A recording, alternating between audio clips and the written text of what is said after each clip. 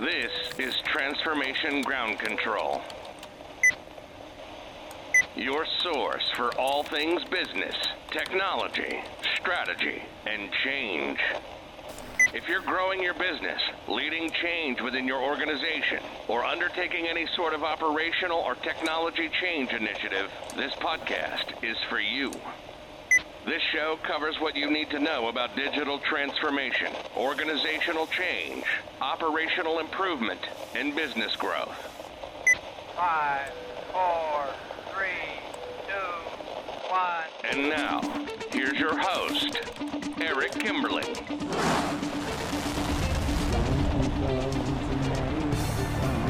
Hello, welcome to Transformation Ground Control, episode number 141. This is the weekly podcast that has everything to do with digital transformation, including the strategy, people, process, and technology components of change. My name is Eric Kimberling. I'm your host here today and also the CEO of Third Stage Consulting Group. We're an independent consulting firm that helps clients throughout the world reach their third stage of digital transformation success.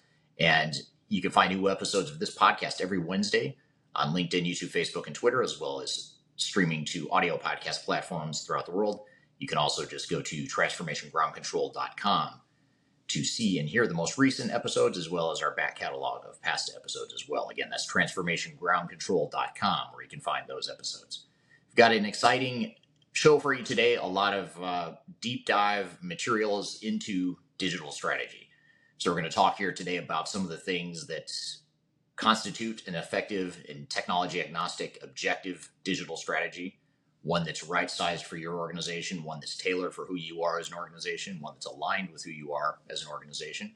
And that's what we want to talk about today. We're going to play you a bunch of different materials here today in today's show, including a lot of guests in those clips that we're going to play you here today that all have everything to do with digital strategy.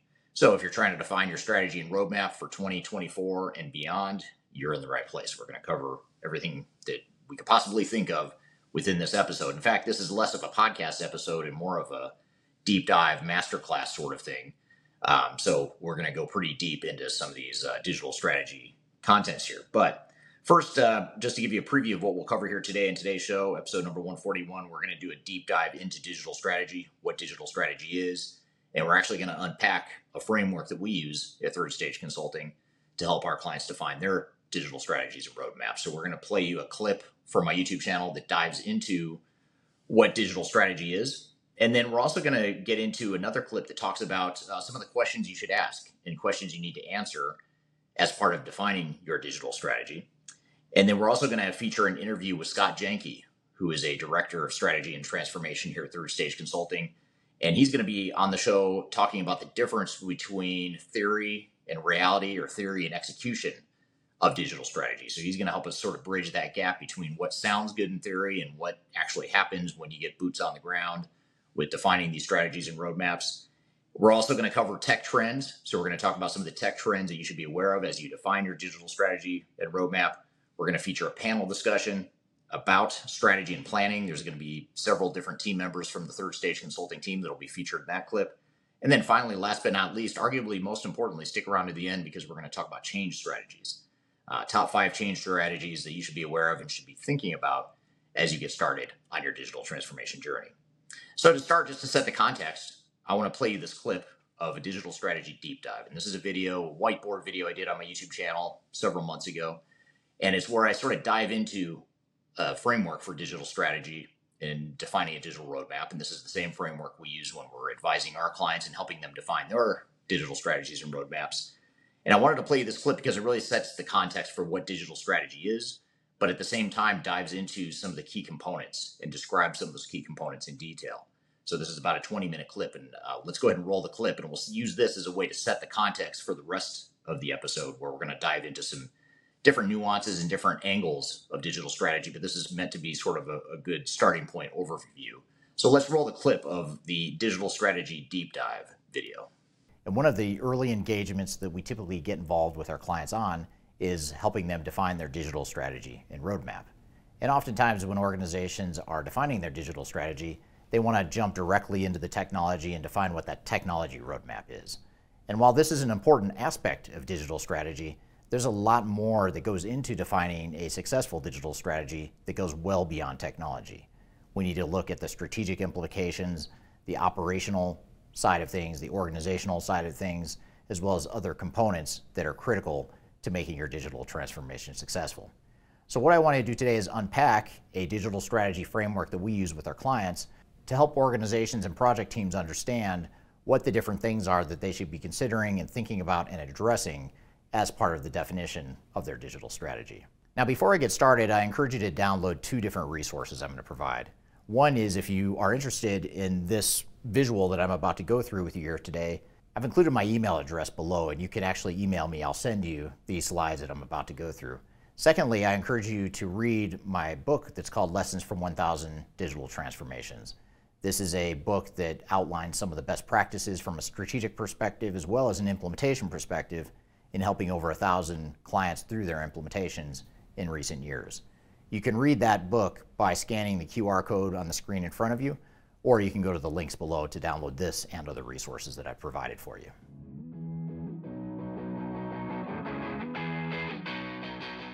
So when we're defining our digital strategy, there's a number of work streams that we need to think about. And the first one I want to talk about right now is business process management. This isn't necessarily the first thing that happens sequentially. As you can see, a lot of these things are going to happen in parallel, but this is the work stream I want to focus on to start, which is business process management. In order to define a digital strategy that makes the most sense for our organization and one that's most aligned with where we are today and where we're headed in the future, one of the key things you need to do to accomplish that is to focus on your current state and your future state business processes. I'm not going to dive into how to do this, but for more information about business process best practices, there's a video I'm going to direct you to right here. If you click on this link right here, it's a link to a video about how to handle business process improvement, how to do business process mapping as part of your digital transformation. In that video, I go into a lot more detail about how to go about this and some of the nuances of defining your current state and future state. But for today's purposes, all I'll mention is that you want to make sure you start with the current state so you know where you're starting from and you understand the strengths and the weaknesses of where you are today, as well as the future state business processes that you would like to get out of your digital strategy. Once you've done these two activities, that's where you start to look at the potential business process improvements, and you might even start deploying some business process improvements in parallel with selecting and deploying technologies. In other words, you don't necessarily need to wait until you find new technology to implement all of your process improvements, even though many of them will be enabled by new technologies. There's certain incremental improvements you can make to your processes now to help you get immediate value and to help set you on the course to that future state in the meantime.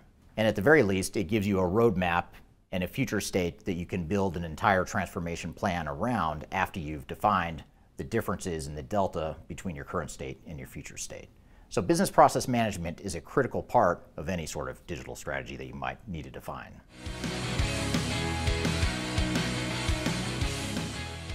Now, the next work stream worth talking about as it relates to digital strategy is your organizational change management. A lot of times organizations erroneously think that change management is something we don't need to worry about until later. This is something we do once we pick the technology, once we start training people on technology, that's where we start to worry about the people side of things. That's a big mistake. Reason for that is because in order to understand what your digital strategy is, what the most effective digital strategy is going to be for your organization, you need to understand the current lay of the land organizationally. Who are you today culturally? What are the strengths and weaknesses of your culture? What do you want that culture to be in the future? And ultimately, what do you want your organization and your people to look like in the future? If we don't do that, then we don't really know what our digital strategy is, and we don't really know what our digital transformation is going to look like. We'll be guessing at best if we don't do that organizational change piece of it starting in the digital strategy phase. But we don't do everything related to change management up front. We just do the early stages of change management. And those early stages include organizational assessment. This is where you look at the culture and the strengths and weaknesses of your current state, and you start to identify what the potential pitfalls are that might hinder your progress in your digital transformation. You also begin to look at the organizational impact. What are those things that are going to change as a result of moving to the future state of business processes that you've defined up here? So far, as we go through this process, we're defining in parallel what the process improvements are. We're going to come down to enterprise applications here in a minute, but we're also starting to look at technologies and starting to get a better vision of what technology or technologies might be used to enable our transformation, which then in turn informs us on what our organizational impact is going to be. And again, we need to know how big of an impact we're talking. Are we talking this much change to our people or this much change? Depending on what that degree of change is, that's going to drive and determine what our overall digital strategy needs to look like and what our deployment plan needs to look like. And then finally, in the early digital strategy phase of a project, once we've done the organizational assessment and the organizational impact, now we can look at and build an organizational change plan that is specific to us and who we are and who we're trying to be as an organization. Now, there's a lot more I didn't cover here as it relates to change management. I could spend an entire video talking about change management. In fact, I have talked about change management in multiple videos. So I'm going to link a playlist right here. It's a playlist to an organizational change management series of videos that I have on my YouTube channel in a great amount of detail that will help you understand what some of these activities are.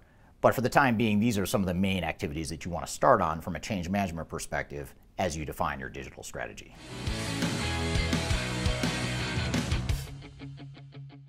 A third work stream that's running in parallel with business process management and with organizational change management is the enterprise applications work stream. And this is really the more technical, the more software-focused aspect of our digital strategy. And I think this is probably the one that's most intuitive, especially if you're a CIO or an IT person. This is the one that's very tangible. You can see it, you can touch it, you can feel it, you can contact vendors, start getting demos, and really start to get your hands on what technology could do for your business or what technology options are out there. So it's an important work stream, but it's not the only one as we're talking about here throughout this video. So the first thing that we do is we define our digital strategy. As we start to look at the software industry landscape, we look at what are our different major options.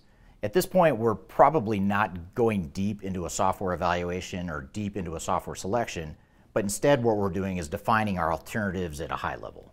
For example, some alternatives include a tier 1 ERP system like SAP or Oracle, for example. That's one option. Another option might be a best-of-breed model where we go find a best-of-breed financial and accounting solution, a best-of-breed work management or warehouse management software, best-of-breed CRM or HCM software, just different types of technologies. Best-of-breed is one alternative.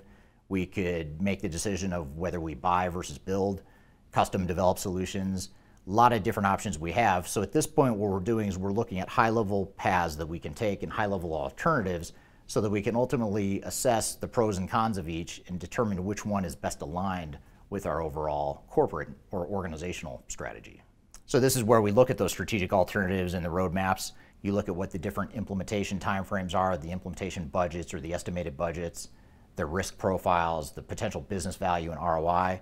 Again, we're looking really high level. We're not getting into demos yet. We're not talking to software vendors necessarily to do deep dive understandings of the software, but instead we're assessing the pros and cons of these different alternatives that we have at a high level. And then from there, this is where you start to look at a short list. This is where we start to narrow it from a long list to a short list to where we do identify what those specific alternatives are that we might dive into either as part of our digital strategy, or it could end up being a separate software evaluation and selection that happens after digital strategy. A lot of it just depends on where you are as an organization and how urgent you're moving as an organization. Once you've defined that short list, this is where you start to look at the technology recommendations and the implementation roadmap and plan. And again, when you get to this part right here, this is a part that you might push out to a separate software evaluation phase, especially if you're not certain that you're going to move forward with the digital transformation. It may be that you push this out until you know that you have alignment and approval for moving forward with the transformation. But more often than not, organizations define their recommendation or their suggested software along with an implementation timeline and cost as part of their digital strategy. So these are some of the major things you want to think about and evaluate as part of the technical enterprise application component of your digital strategy. Now next, another component of our digital strategy should be the solution architecture. How will our technical solutions that we've looked at here, how will these technical solutions fit into the overall architecture? And this is where we look at how we're going to integrate systems, how we're going to manage data, how we're going to handle business analytics, business intelligence, reporting, things of that nature. And it's a way for us to really lay out that technology roadmap. How are the various moving parts going to fit together into a cohesive technology roadmap and technology strategy within our digital transformation or our digital strategy? Now, a lot of organizations think, well, I don't need to really worry about this because I'm just going to go pick one ERP system. if you do that, if you're able to pull that off, you're one of a tiny fraction of organizations that can actually do that, because most organizations end up with multiple systems. Even if they want a single ERP system, they inevitably end up with some legacy systems or third-party bolt-ons that they have to maintain for regulatory purposes, or because the integrated ERP system won't do what they need it to do, so therefore they end up with other bolt-ons. Or even if you do end up with a single ERP system, integrated system, you're not going to implement it all at once. You're going to have to slowly decommission systems and move on to the new system. So for all those reasons, you need to have a clear technology roadmap that looks at solution architecture.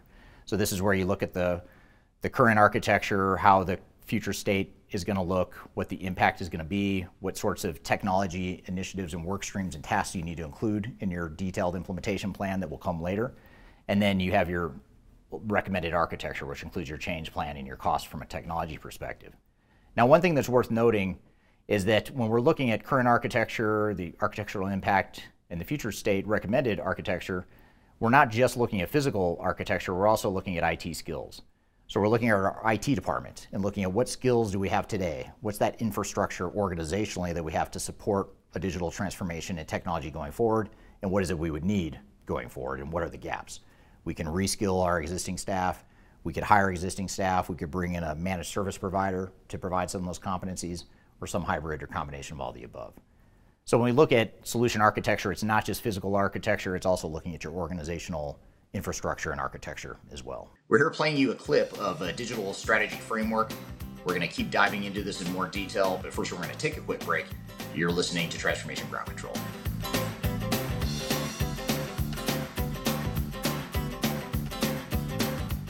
Interested in working for a company that truly values your unique skills and experience? Here at Third Stage, we don't hire based on resumes alone.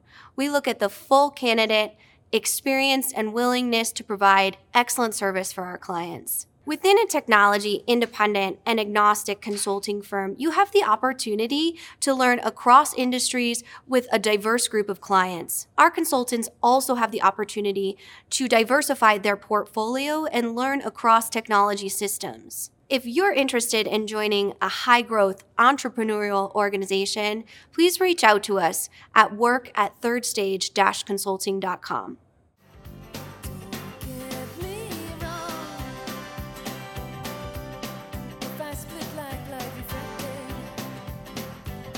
Hello, welcome back to Transformation Ground Control, episode number 141.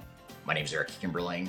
You can find new episodes of this show every Wednesday at transformationgroundcontrol.com. You can also go to transformationgroundcontrol.com to see past weekly episodes that you might have missed. We're in the midst of playing you a clip about a digital strategy deep dive, diving into the digital strategy framework that we use with our clients just to help set the context for what digital strategy is. And then later in the show, we'll get into some more details as well. But let's go ahead and finish this clip first. Now, a digital transformation is only as good and valuable as the information and the insights we get from new technologies and new processes. And that's why business intelligence and analytics is so important, and why you should call it out as a separate work stream. Especially in today's day and age of artificial intelligence, predictive analytics, and all these great tools that you can use to really leverage and harness the power of the data that you've accumulated as an organization over years and decades. For that reason, you want to really focus on business intelligence and analytics. So here's where we identify what our analytical requirements are. You start with your current state. What are the reports that we need to have to run our business today? And what's the information that we're missing? What are those reports that in a perfect world we would have insights and real-time visibility into, that sort of thing. So we really want to understand what those requirements are. And this is where we can get real creative and think quantum leap type improvements with AI, predictive analytics, and that sort of thing that'll help you have better business intelligence and analytics than you might have had in the past. You then want to define what your future state requirements are in terms of predictive analytics, data requirements, any sort of technology best practices, and then ultimately you want to define what your analytics roadmap is. What is it going to cost to leverage the BI capabilities of technologies you're deploying, or if there's a standalone BI or analytical tool set you're going to deploy as part of a transformation or in addition to the core technologies, you want to understand what that tool set looks like, what the costs are, the software requirements, and what the deployment plan is. So it's a little bit similar to this enterprise app workstream we talked about up here. These two are very similar, but here we're focused on the overall analytics and BI and reporting capabilities. Here you're talking about the core back office, core workflow based technologies, but you generally want to call these out because oftentimes this part gets overlooked and we tend to myopically focus here and not focus enough on the BI and analytical reporting part of our digital transformation.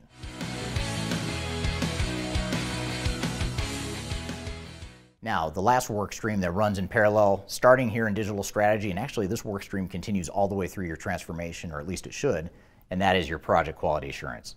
This is the risk mitigation framework, the project governance, the resourcing, the overall QA processes and frameworks that are going to help ensure that your project stays on track. And again, this is something that becomes very important as you get into the deeper implementation activities downstream, but it's also important even as you're getting started on the project. It's good to build this muscle memory to start to understand and establish this governance and the project charter and the quality assurance and the risk mitigation mechanisms that are going to ensure that you keep this phase of the project on track, but even more importantly, it keeps future phases of the project on track as well. It also allows you to understand what this framework is going to look like as you get into the execution of the digital transformation, so you can create a plan and a project charter and a resource estimate that reflects the realities of what it is you're going to deploy from a quality assurance perspective. And this is something that you might want to rely on third-party, independent, technology-agnostic partners, companies like Third Stage Consulting, who do this all the time for a living and have seen hundreds or thousands of different implementations throughout the world. You can leverage people like us to provide that objective view of what sorts of governance are going to be most effective for you, and more importantly, identify and mitigate the risks that are likely to disrupt or derail the transformation if you don't get a good handle on it.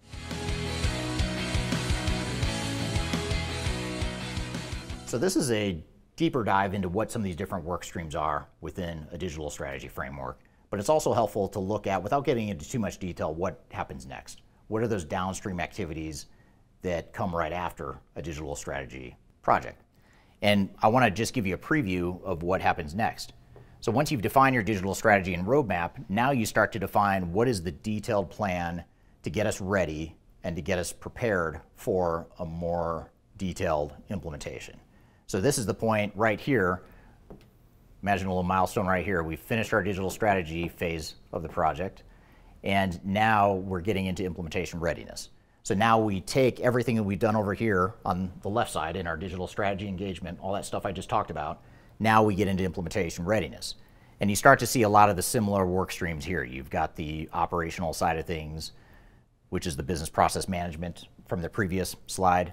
People readiness coincides with the organizational change piece. Technical readiness coincides with the enterprise applications and the business intelligence and the architecture pieces. And then, of course, project governance, planning, and quality assurance is an extension of that quality assurance work stream that I talked about before. So really the only new one here that we tend to focus on is strategic and executive alignment. And quite frankly, oftentimes the strategic and executive alignment starts in the digital strategy phase, but a lot of organizations will wait until they have a clearer roadmap to then start to define in more detail what the overall strategic and executive alignment looks like. So this is where we make sure that we've got our stakeholders and executives on board and aligned with what this project is going to be and how we're going to execute the strategy that we've defined in terms of the implementation. When we get into operational readiness, now we get deeper into the business processes. We define in more detail what the business requirements are. We start to get deeper into further flushing out what the business processes are. We're not getting down into the detail yet of defining business processes at the transactional level within the software, but we're starting to flush out more detail that defines, now that we know what the software is going to be or what the technologies are going to be, what are the different pieces of the business processes going to look like to support that technology implementation. And then people readiness too. Now that we've defined the organizational readiness and the organizational change plan during the digital strategy phase, now we start to get deeper into defining the change team. We start to identify the skills, competencies that we need to develop as an organization. We start to get into future state organizational and role design. We start to define transformation communications plan, the organizational design of what the future state organization is going to look like. And this is all really important stuff, especially if we're materially changing or restructuring our business as part of a digital transformation. If your goal is to standardize business processes and centralize certain functions within a global organization, for example, this piece right here is really important. And if we don't do this up front, by the way, if we push this out to implementation out here, what happens is the implementation ends up taking way too much time and money because now you're spinning your wheels trying to figure this stuff out at the same time you're trying to build and deploy technology. So the more we can do up front from an organizational perspective and from an operational perspective for that matter, the more we're going to save time and money later on down here. And then technical readiness too. This is where we start to get our ducks in a row with building out our IT organization, the architecture that we need, as well as the data management and mobilizing a center of excellence to help us take ownership and control of the implementation and not be too dependent on our technical implementers. So again, this whole phase that we're talking about here is step one following digital strategy, but before we get into implementation. And that's a way for us to allow ourselves to build that competency and build that in-house knowledge to be able to be more effective and to have more ownership of the project as we get into implementation. And then finally, project governance and planning. This is something that we start to build out in more detail here. We build out the project charter, the detailed project plan, the resourcing. We make sure that we've not only taken the technology work stream or the technology proposal from our software vendor, but now we've built it out into a more complete program.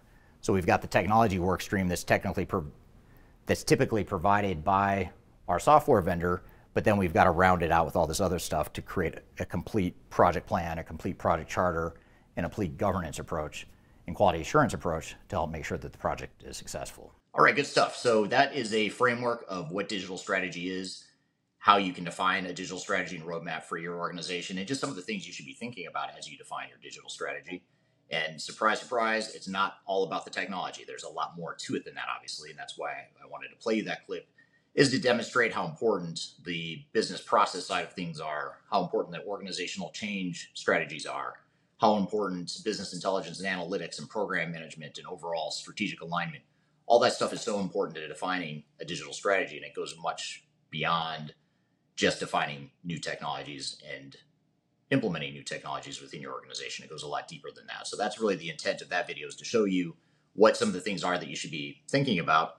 And as we shift gears and get into the next segment of this show, I want to dive now into what some of the questions are that you need to ask yourselves as an organization, and make sure you answer and have clear alignment on those answers as a team as part of defining your digital strategy. So we're going to go a little bit deeper now and get into some of the finer nuances of some of the common questions that need to be answered.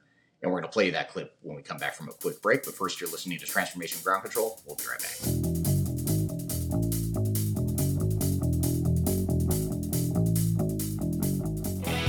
If you are aiming for transformation success, turn to Third Stage Consulting Group. Third Stage's independent and technology agnostic consulting team helps clients define their digital strategies, define their roadmaps, and manage their transformations. With offices in the US, Europe, and Australia, our team helps the world's most forward-thinking organizations through their transformation pitfalls and risks. If you are embarking on a digital transformation or business change initiative, contact Third Stage Consulting to see how we can help you reach the third stage of transformation success. Learn more about us and download independent reports, videos, and other best practices at thirdstage-consulting.com.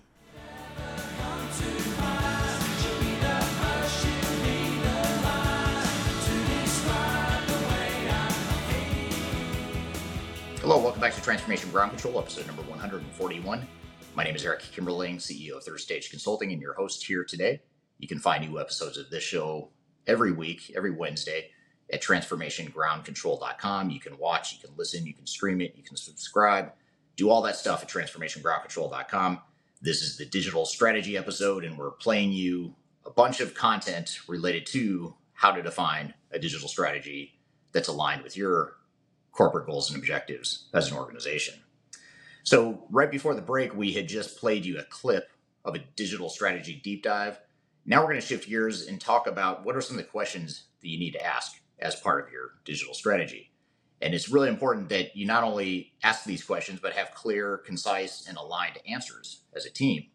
These are the questions that organizations oftentimes fail to ask themselves, but it's critical to ask yourselves these questions and make sure that you're all on the same page with what the answers are before you get too far down the path of starting to execute on your digital strategy. So I want to play this clip here where I walk through several of the questions that organizations and digital transformation project teams need to dive into and understand. And so let's roll the clip. These are the top questions that you should ask as part of defining your digital strategy. And when going through a digital transformation, there's a lot of different decisions that need to be made.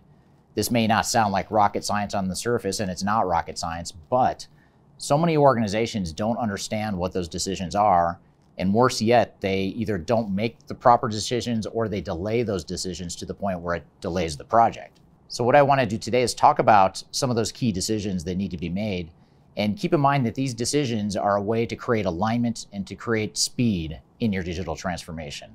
The sooner that you can arrive at these conclusions and decisions and get consensus as a team, the faster your digital transformation is going to go and the less headwinds you're going to face. The first big decision that an executive team and a project team needs to make is, what is our operational and technology strategy? A lot of organizations think that our strategy is just to replace our old systems or to implement a modern ERP system. Those aren't good reasons. They might be reasons why you're deploying technology, but they're not decisions. Your decisions need to focus more on what is the impact we want to see to our operations. What sorts of technologies are going to best enable that strategy? And ultimately, these operational and technology strategies need to connect the dots to the overall corporate goals and objectives. So we need to translate the corporate goals and objectives into some meaningful decisions around what type of operational improvements we want to see and what type of technology we want to deploy. For example, as an organization, you might have some immediate pain points that could benefit from technology. Perhaps your sales team doesn't have the right tools to manage their sales processes, or perhaps your finance group doesn't have the right tools to consolidate financial results. So one decision would be, do we go ahead and solve those immediate problems now and find technology and process improvements that will enable those improvements? Or do we back up and look at the entire technological landscape? That's a pretty big decision that needs to be made, and you need to make sure you're aligned as an organization and as a team before you get too far into your transformation. Another key decision that needs to be made is, what is the magnitude of change that we are willing to take as an organization? A lot of organizations think that we're just going to deploy technology and that's going to drive a lot of our changes. But the reality is there's a lot of different changes and different magnitudes of change that can affect an organization. You might be risk adverse and decide that you just want to do more incremental changes. You don't have the appetite or the tolerance for risk that will allow you to take bigger risks. And that's okay. As long as you're aligned on the fact that we are making more incremental changes, that's okay. Other organizations might be more aggressive. They might be saying, hey, we want to take a swing for the fences or a quantum leap in improvement to our business. So we're willing to take on a bigger magnitude of change. Now, in addition to making this decision, you also need to understand what the consequences and the pros and cons and trade-offs are of each of these decisions. So in the case of the big magnitude change, that just means that you're going to require probably more time, more money, more focus on change management, and more risk and potential disruption to your business along the way. The incremental approach might have the downside of not being up to date on technology, and perhaps not taking full advantage of some of the quantum leap improvements that could be available to you.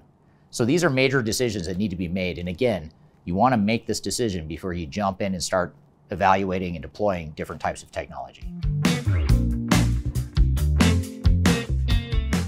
Another common decision that digital transformation teams need to make is the level of standardization that they want to enable as part of their digital transformation. So in other words, a lot of organizations we work with are going through merger and acquisition activities and/or aggressive organic growth. And as a result of that, they've grown up with disparate systems, disparate processes, disparate data points, and just different ways of operating throughout the organization. And one of the benefits they want to see as a result of their digital transformation is a standardization of those processes. Now, the reason this is such a complex and difficult decision is because it's not just one decision you're making. You're not just making a yes-no decision of, do we standardize or not? We're making a decision of, where do we standardize and where don't we standardize? It's extremely rare that we see an organization that effectively standardizes their entire operations. Typically, it's a hybrid. Typically, there's certain functions within your business that you are going to standardize or consolidate. And there's going to be other parts of your business where you decentralize or have more flexible processes that are perhaps closer to the customer or perhaps more localized to the individual market. And so it's really important that you have a clear vision going into the transformation of where you're going to standardize and where you're not. And the better handle you have on this and the more alignment you have on this big decision, it's going to save you a lot of time and money when it comes time to select and deploy technology. Another factor to consider, which maybe isn't so much a decision as it is just an understanding of what's going to happen to your organization, is the degree of organizational impact that the transformation will have on you. So this is where we look at the technology and process improvements that we're envisioning, and we articulate and analyze how big of an impact this is going to be and where the specific impacts are going to be to the organization. And the reason this is so important to understand going into your digital transformation is because organizational change and the human factor of change is oftentimes the thing that delays digital transformations. It's usually not the technology, it's usually the people or the process side of the equation. So the better handle we can have on what the change impacts are, the better handle we can have on what the real implementation plan and the real budget and resource commitments and the real risks are going to be. Now, the final big decision that most organizations overlook is a decision around what is the business value and the ROI that we expect to get out of this digital transformation. And there's two sides of this equation. There's the cost side of the equation, and there's the business value side of the equation. On the cost side, we need to start with realistic expectations of really understanding what the real total cost of ownership is for this digital transformation. And on the business value side, which most organizations completely neglect, we need to understand and quantify where we expect to get the business benefits, not only to justify the project and to build a business case to get approval for the project, but more importantly, to track business benefits and to hold people accountable for actually achieving those business benefits. And this whole process of benefits realization and value creation is extremely important, but so many organizations overlook it. It's something that really hasn't changed in the 25 years I've been in consulting, and I quite frankly don't understand why.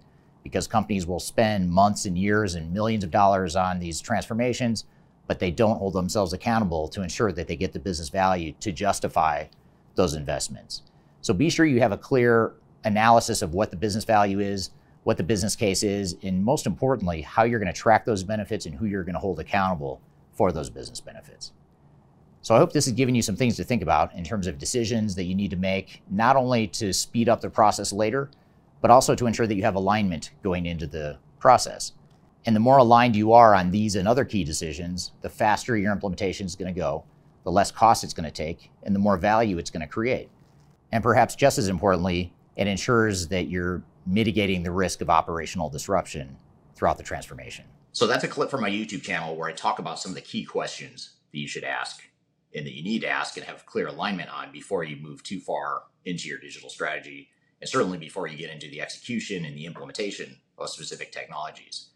So what I want to do next, speaking of shifting from strategy to execution, is I want to shift gears and play an interview next after a break. We're going to have Dr. Scott Janke on the show. Scott is a Director of Strategy and Transformation at Third Stage Consulting, and he's going to talk about the difference between strategy in theory and strategy in reality and execution. So sort of what's that disconnect between what sounds good in theory versus what actually reality is. And then later in the show, stick around because we're also going to get into some technology trends to be aware of for 2024, and that's going to be important to defining your digital strategy. And we're also going to have a panel discussion around digital strategy and planning in particular. And then last but not least, we're also going to get into some change strategies, 5 change strategies that you need to be aware of and be mindful of as you define your digital strategy and your overall roadmap for 2024 and beyond. So stick around. We'll be right back with more Transformation Ground Control.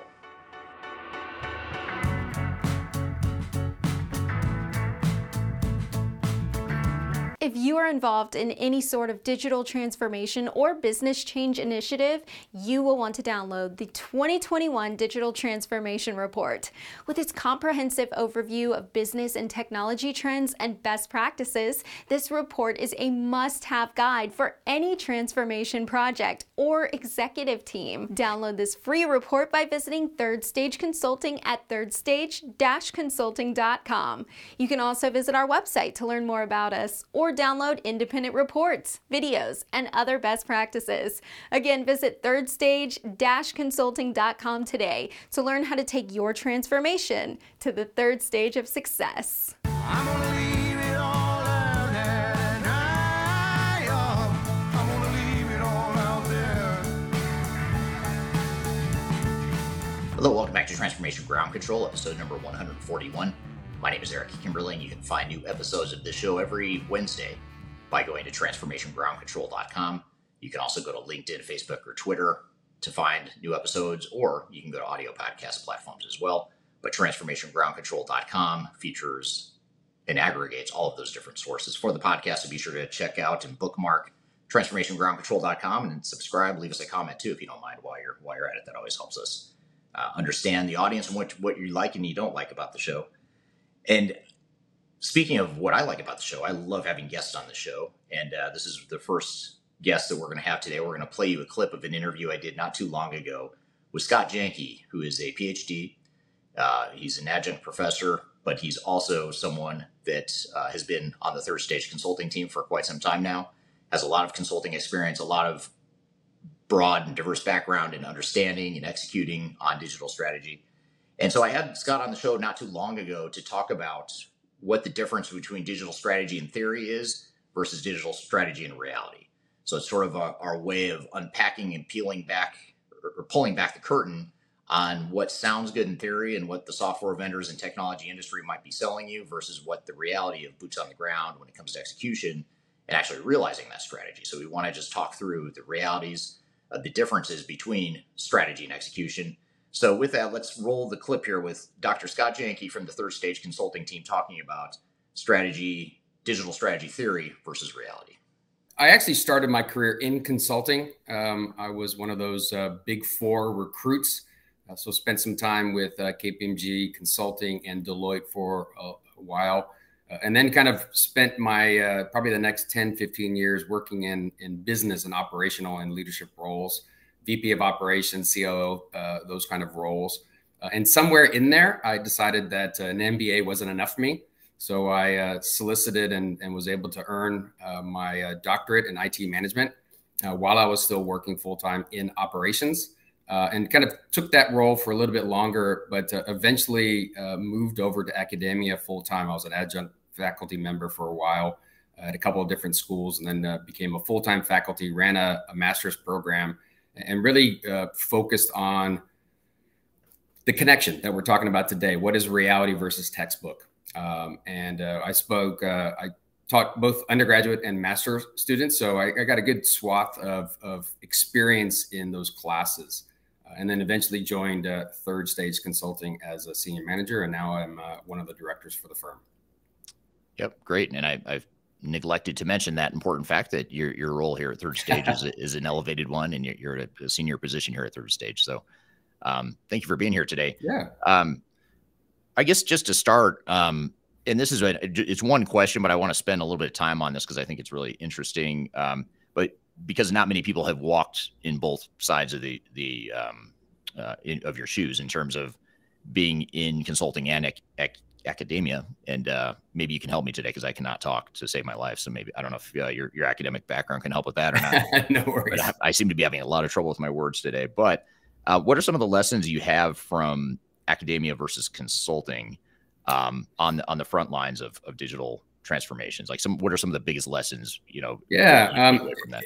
It's funny that the first thing that popped in my head for those who remember a comedian called Rodney Dangerfield. He actually had a movie called Back to School. He actually joined his son going to college. And he had a number of hilarious scenes in a classroom where the professor was talking about how it is factually how to do business and run a business. And Rodney Dangerfield was just like, that is not how you do it. You have to do this, this, this. You have to be friendly with the mayor's wife and those kind of things. So it's a great movie, by the way. And I think that's, so again, the fact that I taught both undergraduate and graduate students, we had young folks leaving just out of high school, and they had no concept or at the time had no concept of what reality is. So it's great to have that foundational perspective. I taught both operations management and project management, and kind of soaking in that information in their brain was very relevant to them, right? They've heard and seen lingo and terminology of what a project is, how it's run, the real world of supply chain management and manufacturing and inventory management, those kind of things. But then you've transitioned over to the master's program. Many of them had great experience, but they also never had that textbook education in the area of operations and project management. And it's great to see their eyes light up of what is what is practical methodology and how you go about running a business or running a project, and what reality is. And I think without having the textbook knowledge of proper in project management, let's say, what is the differences and what are the components of waterfall versus agile, you won't know once you get into project what is correct way to run a project, what isn't. We deal with a lot of companies that have system integrators that go to a hybrid approach.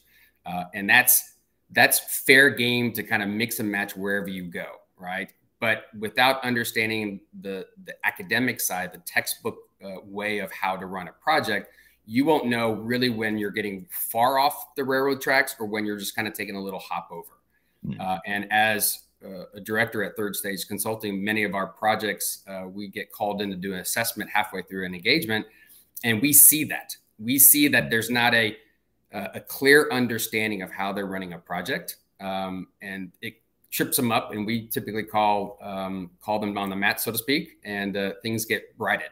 But I think not understanding the proper functional way to run a project or run a business, once you get into real world, there's all kinds of messiness. I know we're probably going to talk about that some more today, but it's the reality of the real world that gets messy. So again, without understanding the baseline technical methodology of how to have a proper supply chain management program or systems in place, you won't know whether you're doing it right or wrong. And usually you're like, well, I'm not making as much money as my competitor, but you don't know how to peel back the layers and figure that out. So I think having both is a nice balance of being able to answer questions, give directions, manage a team, because you understand when you're kind of being that renegade and when you're kind of following the tried and true principles of many of these areas these organizations call us up for. Right. Now, I have a sort of a follow-up question that's slightly off track, but it's relevant because I get the question a lot. And that is, based on everything you just said, if I'm say I'm earlier in my career and I'm thinking about getting into digital transformation, either consulting, or I want to be a CIO someday, or I want to lead a project or whatever, I want to be involved in digital transformations. Do you recommend sort of higher education? I mean, how much does higher education help with that baseline foundation that you're talking about? Well, obviously, I enjoy and support education. I have certificates as well, but you don't have to necessarily go to a formal educational institution. It's more about learning and capturing that information. So there's all kinds of great programs you can have online. But quite honestly, I've seen more trends for organizations bringing in folks like us to kind of educate their team on the proper way of doing whatever they've called us in to do. And that, to me, is education. So I think there are very, very smart people out there who don't even have an undergraduate who can run circles around their competitors. But those are rare and far between. So I would encourage everyone who doesn't have formal education or certificates or understanding around what their job descriptions really are covering to seek out that kind of education. You can do it on your own, and you can do it formal.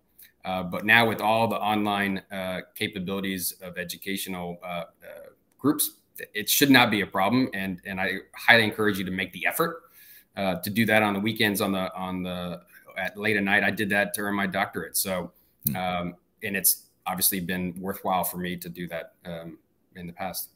Right.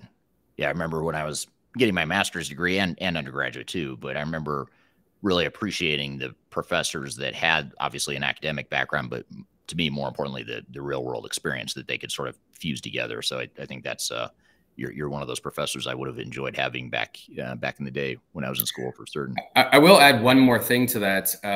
It's amazing how many clients that I've worked with where the tenure of the folks that we engage with is quite high. You know, the 20 to 30 year tenure at these companies. I think that's rare.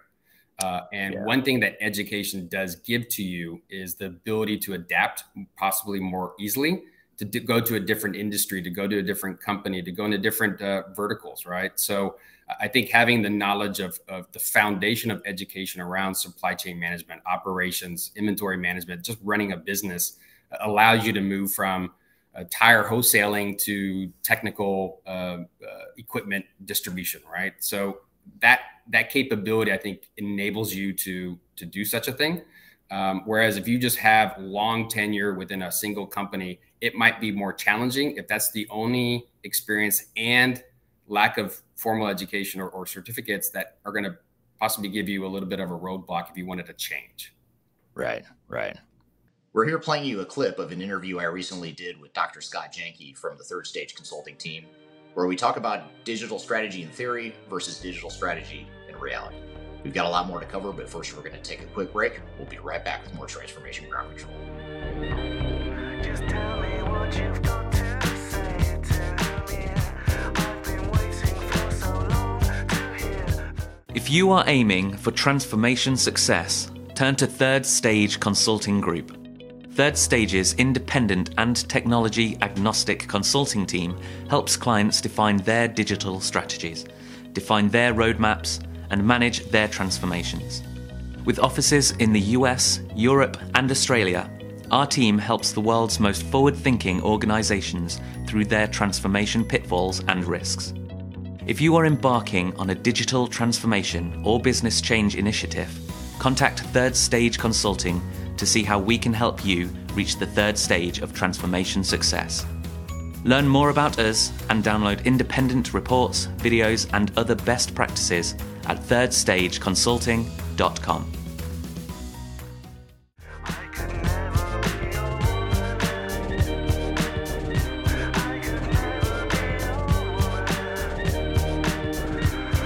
Hello, welcome back to Transformation Ground Control, episode number 141. My name is Eric Kimberling, your host for today, also the CEO of Third Stage Consulting. You can find this weekly podcast every Wednesday with new episodes at transformationgroundcontrol.com.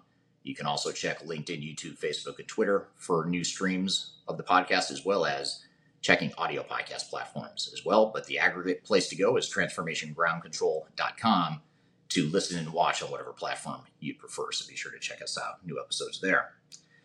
So we're here in the midst of a conversation, playing you a clip from a conversation I had with Dr. Scott Janke not too long ago, where we talk about the difference between digital strategy in reality and versus digital strategy in theory and what the disconnects are. So let's jump back into the conversation.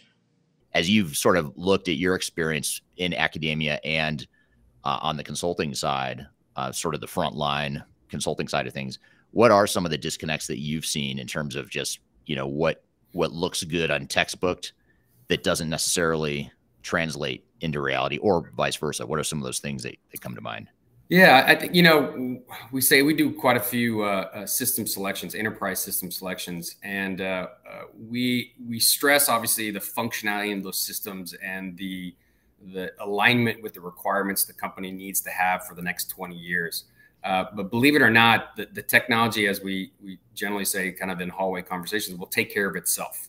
You can implement technology. You can go live with new point solutions, fringe applications, whatever you want to describe that.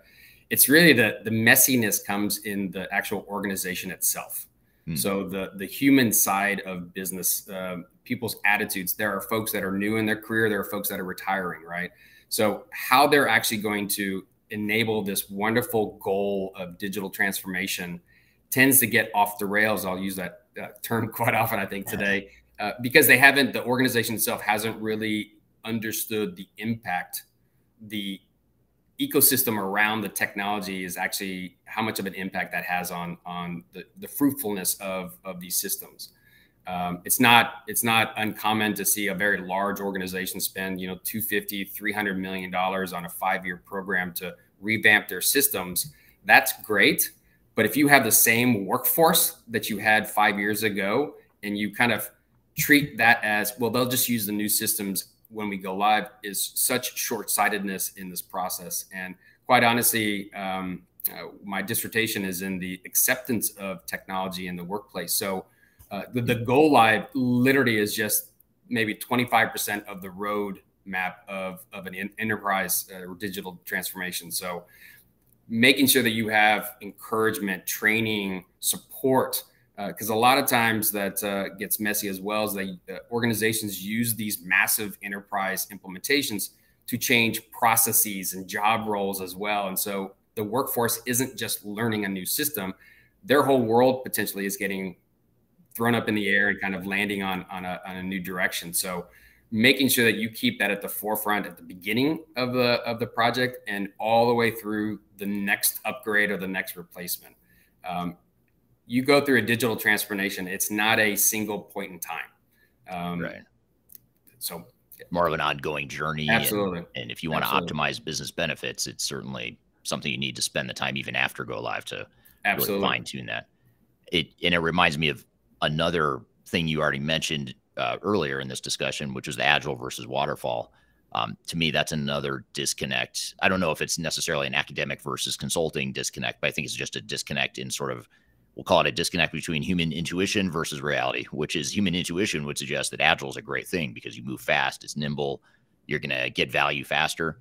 But everything you're just describing suggests that, you know, there's a balance that needs to happen between speed and getting stuff done, but also recognizing that you have highly tenured people, your organization's been around for however long it's been around, and changing that just takes time, and you need to invest that time to move the needle versus just putting technology in as fast as you can. And I think that's another, in my opinion, disconnect. I don't know if in academia, if that's something that they teach is that agile approach, or if that's sort of in vogue in the academic world as well. I think it's believe it or not, I think it's a generational thing. So all the undergraduates that were in my classes love this concept of agile, right? That's the new thing. But quite honestly, when you people don't realize that there's a disconnect there, that agile was originally for creating kind of one-off apps and those kind of, let's say you want to do an enhancement to an iPhone app, right? You can do an agile project for do that. But going through replacing your finance and accounting applications, your inventory management, it can't be so neutral in the sense of lack of documentation and lack of formal stage gauge for the process. And so what we see in these implementations when we called in to come in for assessment is a lot of companies a lot of system integrators start with formal kind of waterfall approach. They have a business requirements, they have a technical design document, they have a project charter potentially. But then throughout this year-long plus project, they tend to kind of naturally gravitate towards an agile-like approach because it's easier from a documentation standpoint. But then as we get near to truly a formal testing cycle and training, we start seeing those disconnects. What we talked about a year ago, 16 months ago, isn't really in reality what I'm seeing now, right? Because they just naturally go to an easier path, potentially, as you mentioned, to go faster, but a lot of times it's just easier. And staying rigid and having that PMO guidance is so important because you don't want to spend 20, 30, $40 million on the implementation, and that training or testing, you realize you've gone off those tracks. Right. I don't know why I just thought of this, but 15 years ago, maybe I worked with a project manager who he was actually part of he was a contractor that worked for one of my clients. And I remember him, he was an older gentleman, you know, later in his career, he'd been doing this forever, you know, doing this for a long time. And I remember him saying, I remember talking to him about a project plan, saying, you know, let's see the project plan for this particular client and what are the milestones.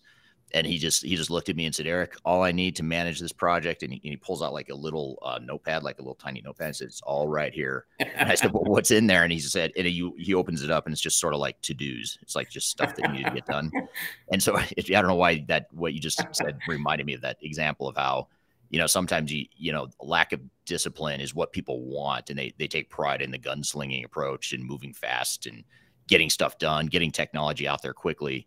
But they don't look at the bigger picture of, well, are you really transforming the business? Are you really getting business value? Are you really standardizing your business or re-engineering your processes the way you want? And I think that piece of it is oftentimes what gets lost in the whole agile discussion as well. Yeah, and I think we talk about kind of the formal PMO process of how projects are selected in the first place, right? What's the business case? What's the business genesis of why you're even bringing this project to the executive team for approval? You know, what's the benefit? What's the big wow? What's the change that's going to help implement?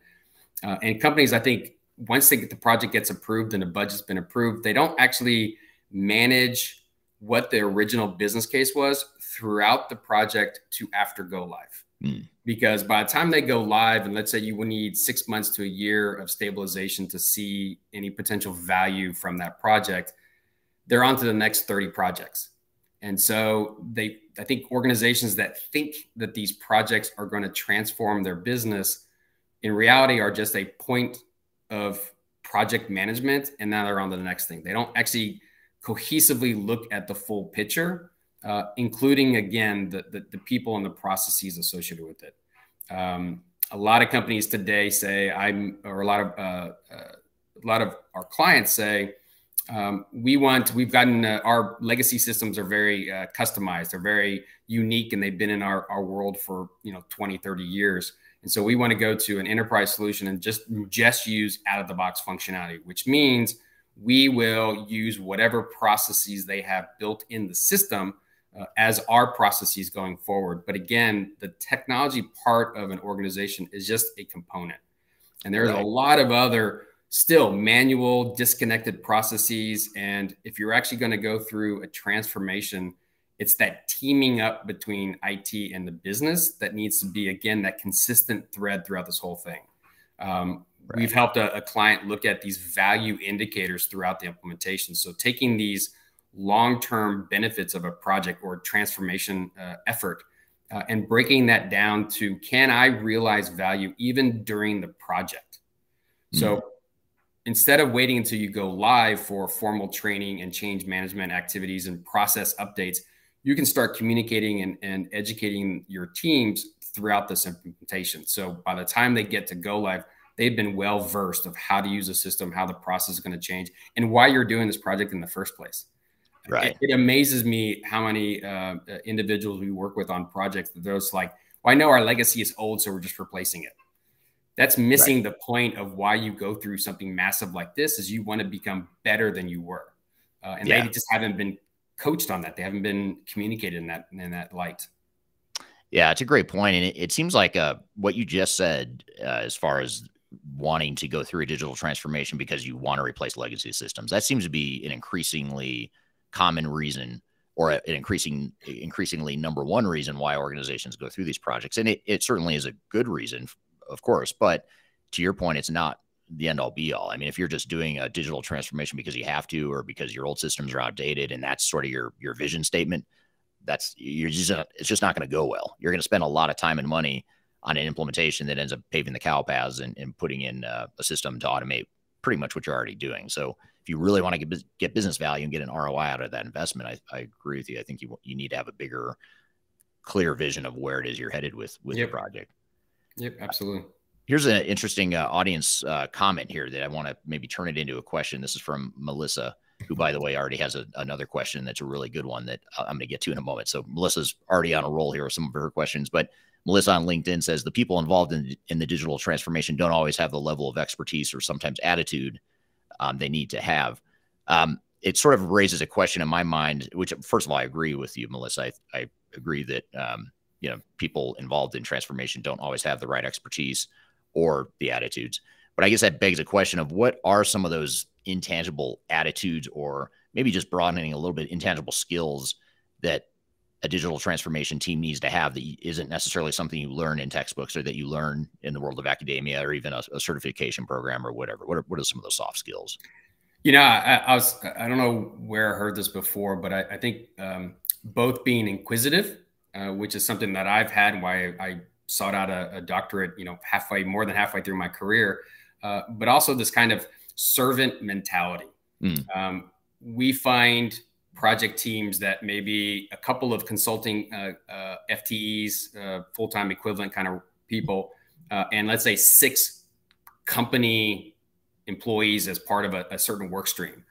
They typically have this attitude, and I don't necessarily know why. Maybe it's just a leadership perspective for that they've had for a couple decades. But they want to stay in their lane. I am accounting, and I'm only going to think about accounting. I'm supply chain. This is the only thing I want to know, and not having that servant/inquisitive kind of perspective. And again, formal education isn't a determination of whether you're smart or not. So I'm assuming most folks that have been hired by our clients are smart people, right? But they just seem to have either a direction by their supervisor, or it's just their nature by itself, is that they never really figure out where things fit together. And why a different group is doing something in this area, and not even asking that question, even prior to the project is troublesome, because you know that's going to be a challenge of you and the organization throughout the implementation or other activities that the organization is doing to make people care that there's a full stream here. I tell this to new clients. One of the things that we do typically in the first couple of weeks of a project, and this is even outside of third stage, all my consulting engagements in the past, after a kickoff, we do kind of a workshop, and we bring people from different disciplines within the organization together. And it never fails to surprise me when people talk about these end-to-end processes of, I have a purchasing need. How does it come into a warehouse? How does it get assigned to a job? And how does it leave the warehouse or go to the client? People learn things that have been working there for decades. They realize that some work they're doing that they think somebody downstream is using isn't being used, or some process has already been fixed and they thought it was broken still today. So it's disappointing, but it's encouraging at the same time that even on these projects, people are learning how the picture works together. And I think that's one thing that can be instilled in an organization way before any kind of massive project gets started, is to have some of those thought processes. We routinely ask for a litany of documents, process flows, work, job descriptions, all these things. It is amazing to me how many large companies don't have anything documented about how the picture looks. Right. Because people just get hired, they work in their group, and that's how it is. And it's really interesting that it takes a big project for them to start thinking and building out a process by department, by end to end, when people start kind of realizing why the project is starting in the first place, because they have lots of disconnects, or why this is going to make you more competitive advantage in your marketplace versus just being as is. So just that inquisitive kind of servant mentality of roll up your sleeves and get your hands dirty, I think is a great sign of the culture of an organization. Yeah, absolutely. And overcoming that tribal knowledge and collectively or consolidating that tribal knowledge, documenting it, making it more of a formalized process. I think that's something that you touched on too, which is one of the benefits of going through a digital transformation. Even if you rely on tribal knowledge now, or especially if you rely on tribal knowledge now, it's even more important to document your processes and define what that future state is very clearly for certain, which again runs a little bit counter to agile approaches. Agile would suggest, well, let's not worry about documenting future state. Let's just build something, get it out there, test it, let people respond to it, then we'll tweak it however we need to. And that's, so those are two different approaches that are in conflict oftentimes. We're here playing you a clip of an interview I recently did with Dr. Scott Janke from the Third Stage Consulting team, where we talk about digital strategy in theory versus digital strategy in reality. We've got a lot more to cover, but first we're going to take a quick break. We'll be right back with more Transformation Ground Control. When I wake up, well, I know I'm gonna be the man who wakes up next to you. When I go out. Hi, this is Eric Kimberling with Third Stage Consulting and your host of Transformation Ground Control. I want to encourage you to read our Guide to Organizational Change Management. It's a free report or free guide that we published. It's one that I actually wrote that talks about best practices and lessons learned as it relates to change management. So as you know, on this podcast, we cover a lot of stuff related to the human sides of change, organizational change management, including training, communications, org design, all kinds of stuff as it relates to change management. So if you're trying to learn more about change management, or you're looking for more direction and ideas on how to get started on your change management strategy and your overall journey, be sure to check out this guide. You can read it by scanning the QR code on the screen in front of you, or in the links below for this particular podcast episode. You can find a link to take you to the page that will allow you to register to go ahead and download that and read it for free. So be sure to check it out. It's the Guide to Organizational Change Management, written by yours truly. I hope you enjoy it. Let me know what you think, and hope you enjoy the rest of this episode.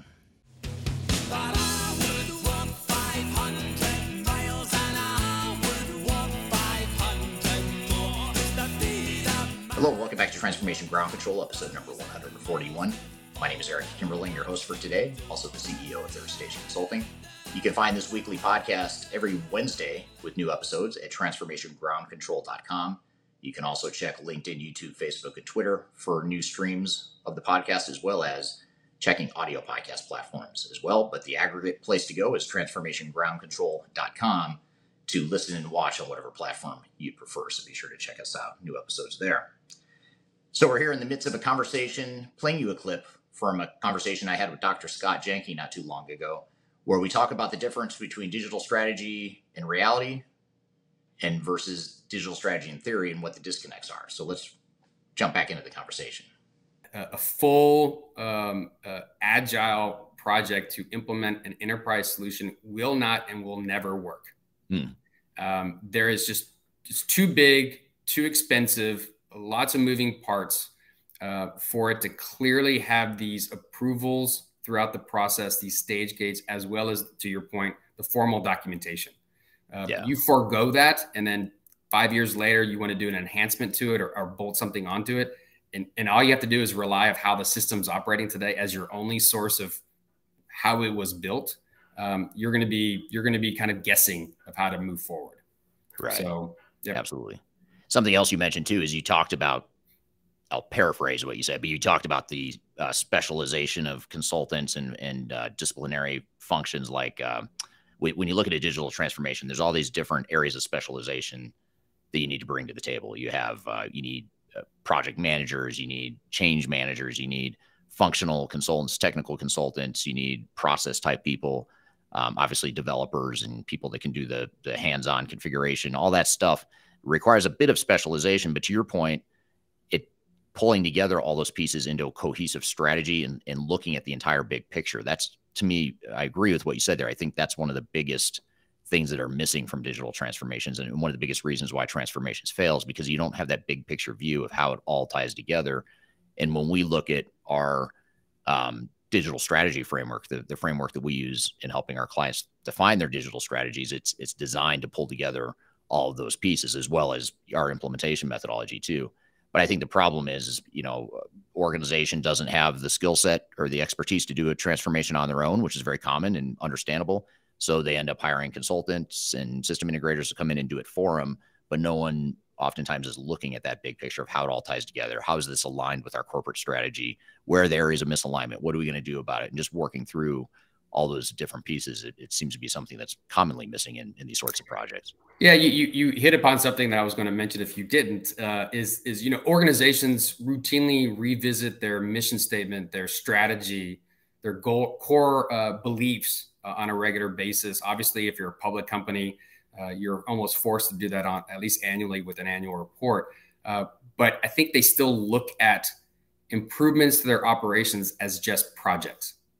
And they don't sit there and align all the activities that are part of our framework around change management, process enhancements, architectural landscape, true formal PMO guidance, along with what the business leaders are doing from a strategy perspective and market penetration and all that kind of stuff. They kind of say, I want to go in this direction. Oh, I need this tool. So they go after the tool, but they don't kind of bring it back again of, are you achieving what you wanted to from a business perspective?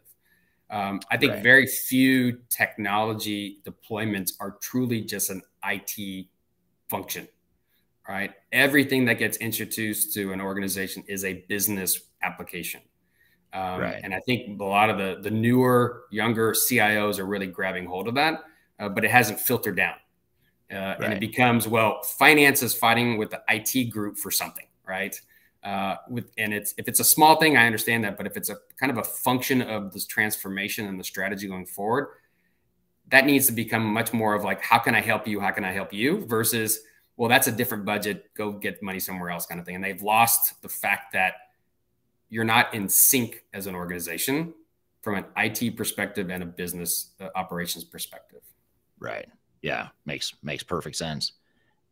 Just a couple other comments and questions here from the audience. Hanel on LinkedIn, who confirmed that he is indeed from Irvine, California, not Irvine in another place. He makes a comment here. Change management is a must and cross-functional experience for involvement, which is a great point. And I agree with that. Let's come back to that change management point here in a minute, because that's really important. And it's hard to have any conversation about transformation, especially with me, without getting into the topic of change management. Comment here from Awal on LinkedIn. Will this meeting be recorded? It's so insightful. Thank you for the kind words. And yes, it will be recorded. It is being recorded. And you can find it, whatever platform you're watching on, it's going to stay there even after the fact. So you can go back to wherever you're watching on LinkedIn. In this case, you can watch it there, or go to my YouTube channel and you can find it under the live tab there. It's a live discussion. So you can go to live videos and you'll find it there. Question though, from Sam Graham on LinkedIn. This is a really interesting question. I'd be curious to get your knee-jerk reaction to this, Scott. And that is it occasionally helpful to have unrealistic academics pushing the envelope? And first of all, I guess it's let's assume that academics are unrealistic. I didn't want to say it out loud, but since you did, let's suggest that academics are unrealistic, especially the ones that don't have the hands-on experience like you do, Scott. But do you think it's helpful to take some of these concepts that sound good in theory but don't always translate into reality? Is it good to have a certain level of that to sort of push the boundaries and maybe sort of lead the charge into pushing us into something that might become realistic over time? Well, if anyone has taken organizational behavior as a course anytime in the last 15 years, you understand that, or you should know that a small amount of chaos is good for team transformation. So if I'm interpreting that question correctly or statement, is it worthwhile to have kind of a little bit of a angst or a push in an organization just to see what the organization is able to adapt and move forward towards? You may not want to do that wholesale on your operations, but maybe one of these point solutions or focus areas of how do I create a dynamic growth in our customer count or something like that, and kind of figuring out and understanding from a psychological perspective, how do I embrace more prospects into customers? I think it's worthwhile. I think there's so many companies that, unless you're in a Silicon Valley type company, it is kind of a tried and true process. And it's not until M&A activity takes place and it kind of makes you look at a new business you hired, like, wow, that's pretty innovative what they're doing. Or you realize you're losing market share and market representation because your competitors are doing something new. So I think in a knee-jerk reaction, yes, I think it's helpful to kind of implement or introduce some concepts and ideas into the organization just to see if it kind of rattles the cages a little bit. But one of the things that we call out to our clients on, the top 10, top 13 reasons digital transformations fail is trying too much too fast, right? And you don't want to have anything close to what I would call business disruption. So as long as you can kind of introduce some kind of nouveau kind of concept and see if the team can kind of push forward with that. Obviously, things like Six Sigma and those kind of aspects of process improvement were kind of cutting edge at the time, right? Trying to measure at the minute level to see if there's some quality enhancements improvements that can be made. So I think I agree that there needs to be something, but it needs to be controlled. And it can't be such a one-off that it consumes organizations' resources just to have a fun little project going on. So yes, but it has to line up with the digital framework that we talk about throughout this call, is that it has to fit for a reason. Right. So I think yes, but carefully monitored, I think is probably the best way I can describe it. Yeah, and I agree with you. And I think just to add to that, one of the challenges with our industry is that we're all about trends and buzzwords and new ideas, which is great. We need to constantly innovate and look at what hasn't worked in the past, and how can we improve that going forward. But if you look at some of the trends in the marketplace, the problem is that we tend to, this industry tends to double down on new ideas before it's tested or before people fully understand the fallout from it. And they're oftentimes investing their careers and their organizational success on this unproven idea. And I'll give you a couple examples that I think might be controversial. One we've already talked about, which is Agile. Agile pretty quickly became a pretty hot thing. It became a sort of a reaction to some of the problems with digital transformations and ERP implementations, which is they take too long, they're bloated, they cost too much money, it takes too long to see the value. So Agile came along as a way to, hey, let's fix that problem by doing things really fast and getting business value faster. But all it did is it just created a whole set of new problems, and organizations still don't fully understand that until they double down and go all in on this concept of Agile and then realize, oops, here are all these problems now that we didn't anticipate. Another one is a real even simpler, more fundamental one is cloud. Look at cloud solutions. and the way vendors have moved so quickly from on-prem to cloud. And I'm not here to suggest that cloud is any worse or better than on-prem. But what I will say is organizations, and specifically the vendors, the software vendor community, went so hard and pushed so fast into cloud that organizations didn't realize that they were getting incomplete products and products that just weren't mature enough to handle their basic operations. And we still see that even now with a lot of cloud providers, especially the legacy. I'm talking more about the legacy vendors that had on-prem solutions that they're moving to cloud. This comment does not necessarily apply to like the NetSuites or the Salesforces or the Workdays of the world that started off in the cloud, have always been in the cloud. So, you know, you look, those are two things, agile and cloud, where people just don't fully recognize the risks and they think it's a, you know, it's a big trend, it's a big buzzword, it's a hot thing, and they just double down and go all in on these concepts without understanding those fallouts. You bring up a good point, and this kind of goes back to this global concept of digital transformation, that it's not one and done, right? It's ongoing. Strategy alignment with digital transformation is ongoing, period. Is the fact that so many companies, when we go through these selections, still want on-prem, to your point, but their reasoning is old, because it's still that, well, I feel safer that our application is in the server room down the hallway. But again, very focused on an IT thing and potentially risk mitigation. But from an overall perspective, pick the right solution and the right hosting because it fits with your long-term digital transformation, not because it just feels safer. Doesn't resonate with me. There has to be a fundamental reason of, last time we went to cloud, we got burned. We're only doing on-prem. I get it now, right? But it's still every decision in a system selection. And one of the things that we talk about is the transition of all these point solutions to a single ERP platform is now a ERP platform with still some fringe applications, right? Organizations are learning that putting all your eggs in one basket isn't necessarily the best thing for them to reach their market and to grow. And so, but they have to have that concept so that you have flexibility no matter which path that you have. Because I do know that organizations that kind of put, again, all their eggs in one basket, they're going down one path, have created inflexibility in being able to adapt to changes in the marketplace, to their workforce and their competitive landscape. So having flexibility throughout this process and why you're making these decisions, not because we did it in the past, but why will it be better for us in the future? And it's amazing. Some of these small little things come up when we have problems in a large project. It's just the little things of making that alignment work will solve a lot of these obstacles and without getting them too far. Yeah, absolutely. And as you talk about alignment, and actually, I think there's a couple comments I saw in the feed here, the chat, about alignment as well. But when you talk about alignment, and then getting back to the question of can unrealistic academics push the boundaries of what digital transformation can or should be? One thing that comes to mind, especially putting the two together, that question along with what you said about alignment, it reminds me of other academic concepts that can really benefit digital transformation. And one in particular that comes to mind as we talk about alignment is McKinsey's 7S model. When you look at something like McKinsey 7S model, if you don't know what it is, I have a whole video on it actually on my YouTube channel. If you just search McKinsey, you'll find it on there. But it's system, strategy, shared values. I can't remember all 7 of them, but there's basically 7 S's, and you have to make sure they're all aligned. And if you're not aligned, it creates friction in the organization, it creates problems.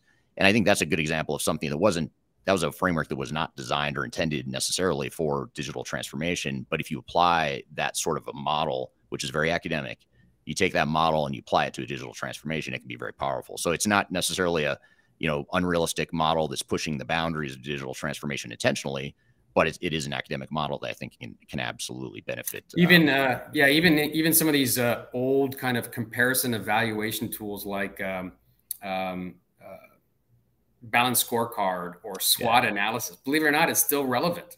Yeah, totally. And at least on the projects that I go through, I add those to our intro deck of where do we think your company is, but more importantly, what are the SWOTs? What are the areas of concern and opportunities in this project, right? Get them out in front. And I almost always include the company's mission statement or core values in those kind of assessments as well, because this project must fit in that. Right. And without having that connection along the way, and by the way, let's just be frank that ERP implementations are notoriously difficult.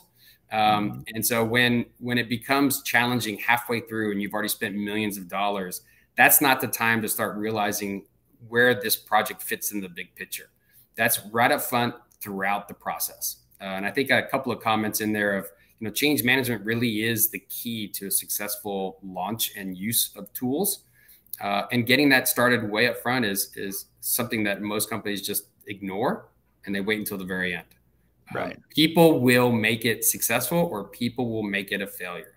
Right. The technology will usually work. Yeah. So it's easier to find a way to make the technology work than it is to find a way for it to work. Here's a comment and question that I'm going to integrate or fuse together with mine, or it's a comment that I'll turn into one of my questions, which is from Ubaid on LinkedIn. Says, idea of transformation should be clear. Often corporate strategy doesn't truly translate down. And that leads me to a question that I wanted to ask you, Scott, which is how can organizations ensure that their digital strategies are aligned with their overarching business strategy? And because that's oftentimes a disconnect. Back to your point earlier about if your reason for implementing new technology is because you want to replace legacy systems, you're highly likely, if that's the extent of your vision or the extent of your justification, you're highly likely to experience disconnect between strategy and reality and digital strategy versus business strategy. So how do you find, or how do we at Third Stage with some of our clients, how have we found ways to ensure that you've got that alignment between what your digital strategy is and what your overall corporate or business strategy is? Yeah, and I will agree that the C-suite will sit around and shake their head, shake hands, and everyone agrees on alignment, but it never trickles down. Right. So it's great when we have the opportunity to talk to middle management. And one of the things that we do in our projects quite often is a survey, is a organizational readiness assessment. And it is surprising the disconnect from senior leadership to middle management to the boots on the ground. And that is something we usually do right up front, including an executive strategy workshop where we actually talk about their goals and objectives and what's stopping them from achieving that. It is something that is concerning. And when we give light to that, that's when those light bulbs go off on the change management, right? What is the motivation for us to go down this path? So we have a number of companies right now that are simply replacing a legacy system because it's at end of life. No longer supported, highly customized. Now they're searching at it. When we have that executive workshop where we do those surveys, it's amazing that they're not leveraging the fact that they're going to go through an ERP implementation to get that alignment, to understand the business justification that you're able to get out of that implementation. They're simply looking at it, to your point, we have an old system we have to replace. And I don't know if that's lack of education, lack of understanding of what's happening in the marketplace, but that is one of those areas where consultants can help in kind of exposing them to what competitors are doing, what's the industry standards going forward, and what are the things you should get out of a big implementation, especially around ERP, and how that fits in potentially with your strategy. So even though I've been a consultant for most of my life, not all of it, I will say that there are value adds that consultants bring to an organization, especially around this idea, and why we start these projects up front with the surveys and the executive workshops is we want to understand truly is one hand not knowing what that right hand is doing. Right. And that becomes pretty evident for somebody that isn't new to the company, that there's some challenges there before you get too further down the road. Yeah, absolutely. We're here playing you a clip of an interview I recently did with Dr. Scott Janke from the Third Stage Consulting team, where we talk about digital strategy in theory versus digital strategy in reality. We've got a lot more to cover, but first we're going to take a quick break. We'll be right back with more Transformation Ground Control. Could you whisper in my ear the things you want to feel? I'll give you anything. Interested in working for a company that truly values your unique skills and experience? Here at Third Stage, we don't hire based on resumes alone. We look at the full candidate, experience, and willingness to provide excellent service for our clients. Within a technology, independent, and agnostic consulting firm, you have the opportunity to learn across industries with a diverse group of clients. Our consultants also have the opportunity to diversify their portfolio and learn across technology systems. If you're interested in joining a high-growth entrepreneurial organization, please reach out to us at work@thirdstage-consulting.com.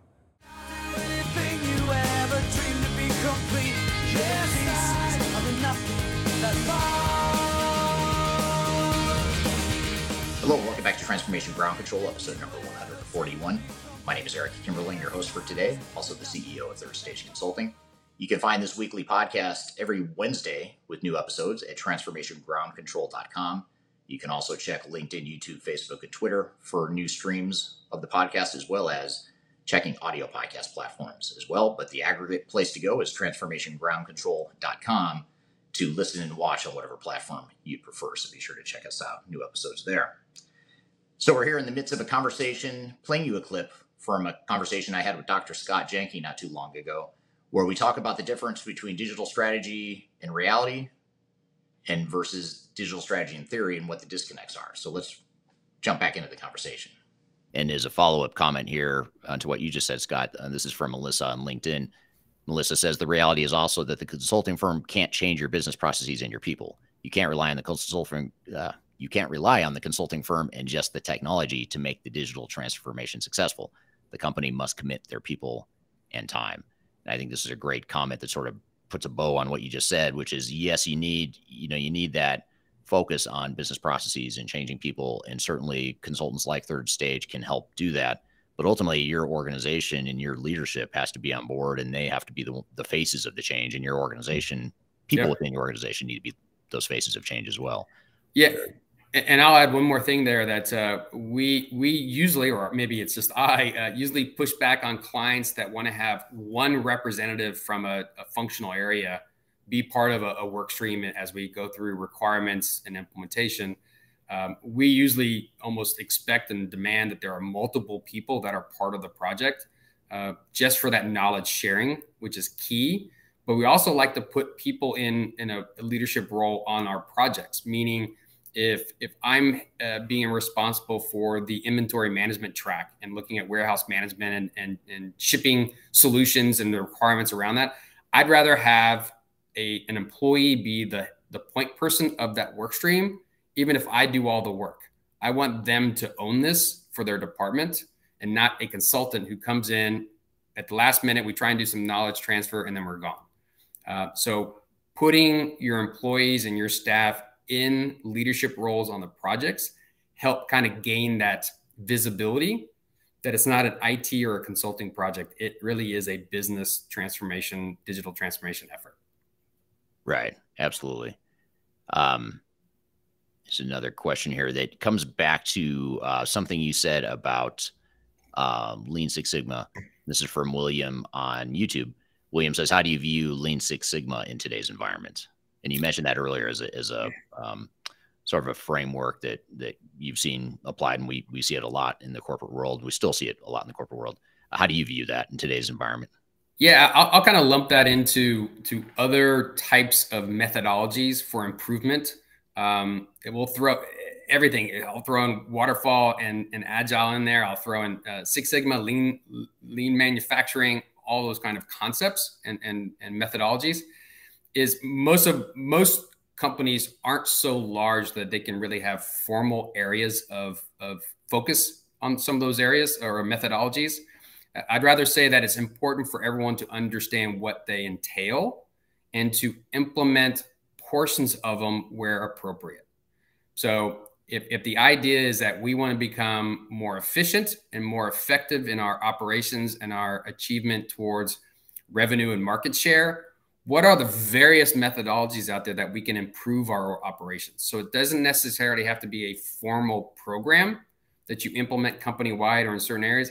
You can cherry pick some of the areas of these methodologies and employ them to see if they work.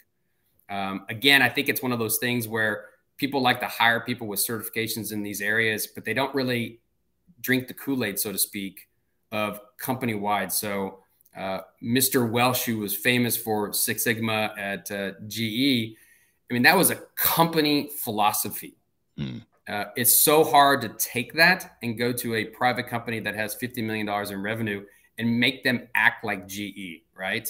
But you can have components of those get implemented on simply improving the productivity of your operations. There are things you can embed along the way. Very few companies these days are bloated with workforce, so they're pretty lean on headcount and are getting leaner, as everyone's seen some of the layoffs. So it's not like you can take a program and implement it company-wide. Why don't you start with some of the components of improvement, process improvement, operation efficiencies and effectiveness, those kind of things, and do almost like a trial and error to see whether that's something that actually gains traction. Because almost all those philosophies still rely on people to do it effectively. And if you're forcing somebody to go to a offsite workshop to become certified and come back and deploy it to your company, unless your managers care about that, it won't happen. So it has to be a philosophy within a department, or more likely a company, to really grab hold. Right. Now, I just realized I have completely lost track of time here. Do you have a few more minutes? I didn't ask you at the beginning of this conversation what your timeline. Okay, I've just got a few more questions I want to make sure we get to as we wind down the conversation here. But these are really important ones too. So, and thank you for all the great questions on the stream too. Those have been awesome discussion points. But one question I want to ask is, what do you think, if we sort of back up and try to tie this all together, everything we've been talking about so far, what do you think some of the biggest and most important components of a digital strategy are? So in other words, when we think about our digital strategy, what are the most important pieces that we should really focus on and make sure is part of that digital strategy? I think we talked about it a couple of times in here, but why, right? Why are you even bringing this up, or having a concept, or why are you initiating something and making sure that you understand the implications of going down a path or not? So that whole alignment, I think we're stressing that pretty hard, and it's because it's so important, is that the tactical stuff we can get done, but unless there's a purpose and a reason why, when it hits the fan, so to speak, you're going to give up. The organization will stop. They'll do the short end around to make it finish, make the project or the effort finish earlier than maybe planned, just to be done with it.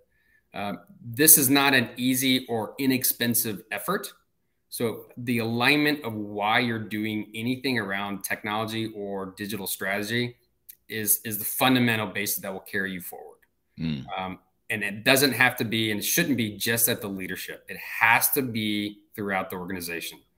So I'm surprised. We have some large clients. I'm very surprised they don't have both a passive and active communication effort around some of these things. So going to a portal homepage when you turn on your laptop at work, talking about some of the key initiatives in the organization and maybe even financial results for the last quarter, and making it relevant to everyone is amazing. But most companies don't think about that. They only communicate when something has to happen rather than an ongoing engagement. So I think the strategy part is so important. And the other thing is, I feel like a squeaky wheel is the organizational effort around change management and focus on people. It is. We usually start even during our sales cycle, and somebody's going to want to go through a selection and implementation. Data. Start working on your data. Start working on your people. You need to backfill people. You need to educate people while this project is happening. You need to support them from day one, because they're going to be your champions and change agents when you get done. So data and people, I think, are core outside of just the alignment on strategy of why you're doing something. Yeah, I agree. Totally agree. And one of the challenges in our industry is that the echo chamber of our industry, when you look at software vendors, system integrators, most consultants that are affiliated with software vendors trying to push certain software products, they don't use these exact words, but they suggest that maybe you should think less and just do now. So don't ask why, just do it.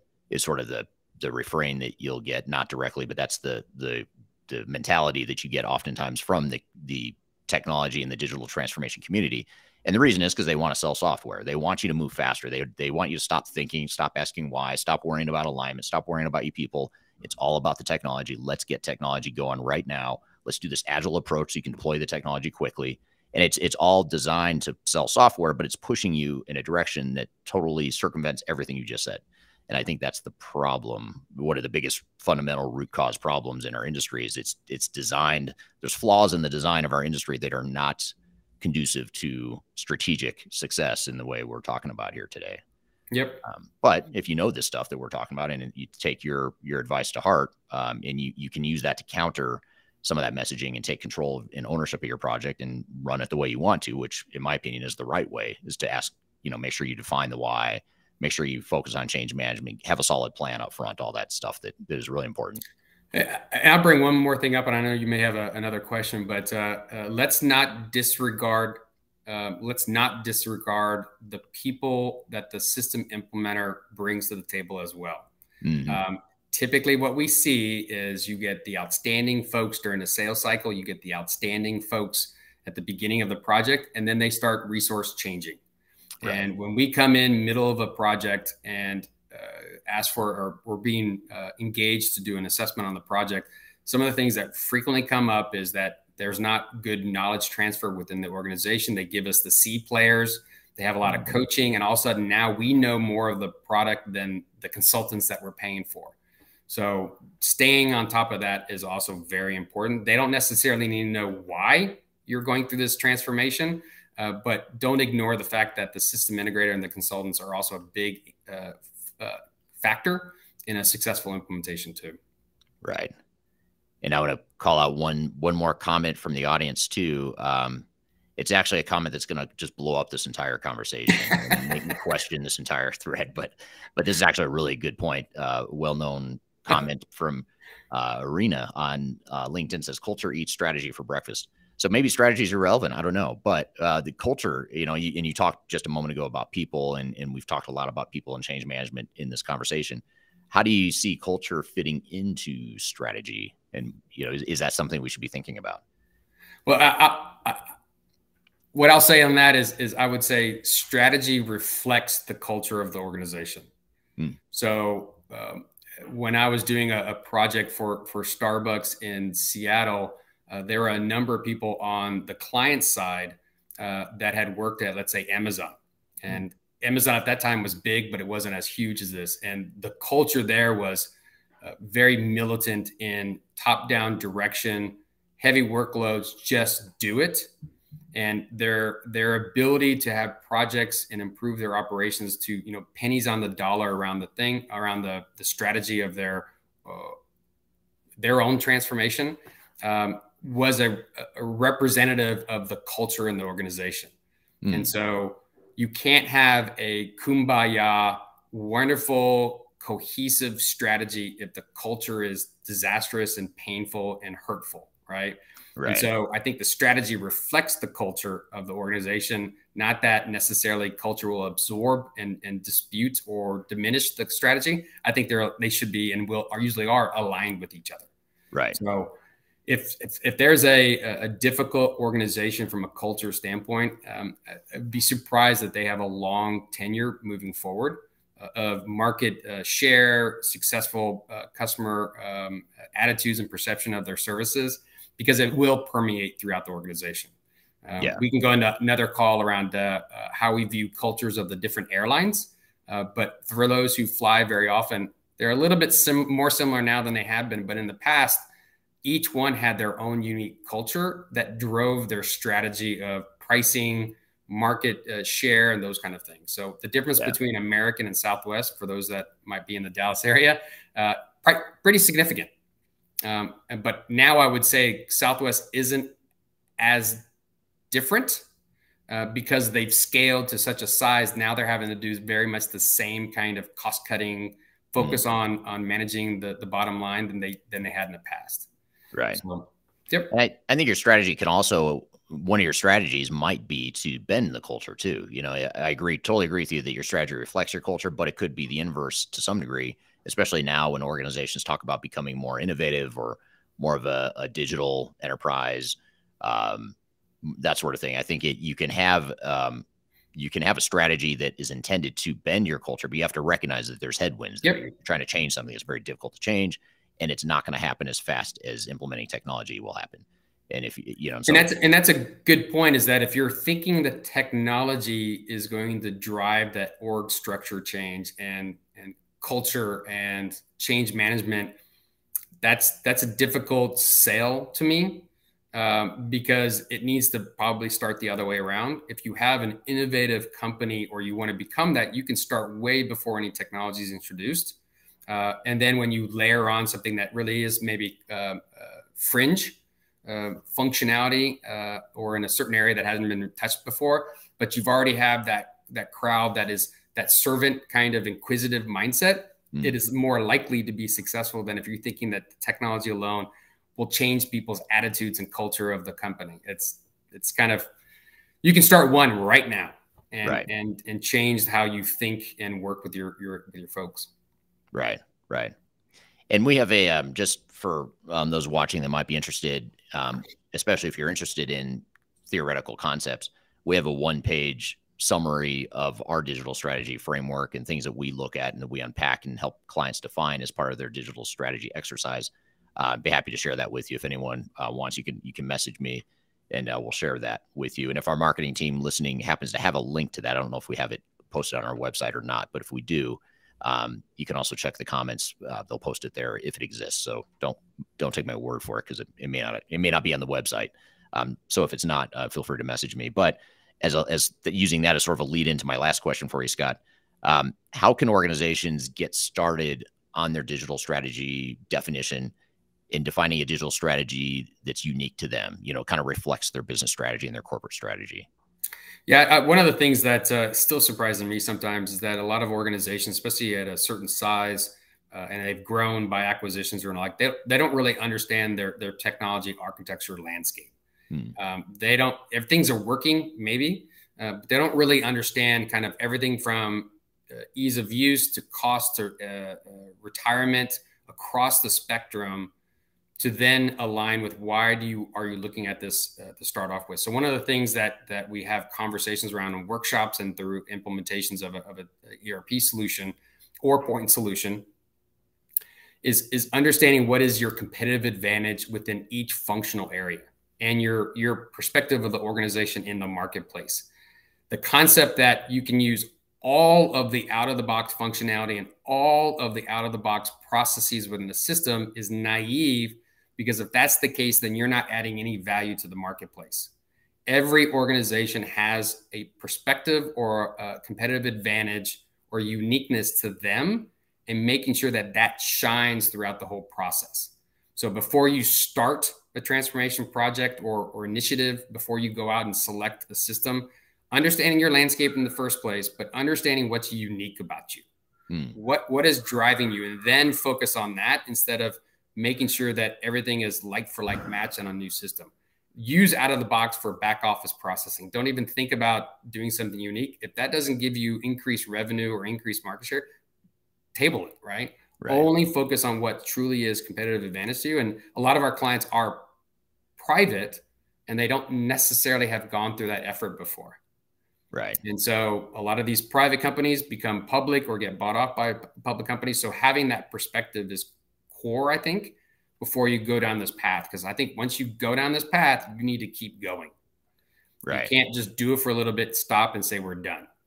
So understanding why you're in business and why you're successful, and then look at your technology landscape and see how they sync up. Yeah, absolutely. Well said. And you don't want to your point, you don't want to ignore the current state. You need to use the current state and where you are today as sort of your grounding for not only what your strengths and weaknesses are and where you want to be focused on improving operations, because it helps increase revenue or market share. But it helps you be deliberate in that way by focusing on the current state, and it also allows you to understand what you're up against. If you understand your current landscape, not just in terms of technology, but your processes, your organizational design, the people, the culture, you have to understand the realities of where you are so that you can have a realistic plan and a realistic strategy to get where you're trying to go. And too often a vendor or system integrator will come in and say, here's our project plan. Here's our proposal. We can do this in 6 months, no problem, or whatever the duration is.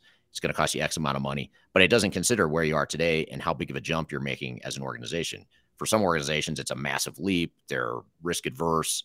They're highly tenured staff that just resist change more than others. That's a totally different time frame and strategy than an organization that's a tech company. It's a young startup and it's moved fast. It's not tenured. It's immature processes. Those are two totally different scenarios. They're going to have two totally different project plans, but oftentimes, more often than not, software vendors and system integrators will give those two companies the same exact proposal because they know they can implement technology in 6 months or whatever it is. But this isn't about implementing technology. So, all right. Thank you, Scott, and thank you for the great conversation. And that was a fun one and a good conversation we had back a few months ago on this podcast. And a good one to really help illustrate the difference between strategy in theory versus strategy in reality, and really helps us take a more pragmatic view to digital strategy, or at least that's the intent of the conversation. So I hope you found that helpful in that regard. And we're going to shift gears a bit. And after the break, we're going to dive into what some of the tech trends are in the marketplace. 5 big tech trends you should be aware of in 2024 and beyond, some predictions for 2024, and just things to be aware of in the technological landscape. We've talked a lot in this show about a lot of stuff other than technology, but we do want to be mindful of what the technological trends are and how that might be incorporated into our roadmap. So let's take a quick break, and when we come back, we'll roll you this clip of a YouTube video I recently posted about some of those tech trends to be aware of. But first, we're going to take a quick break. We'll be back with more Transformation Ground Control.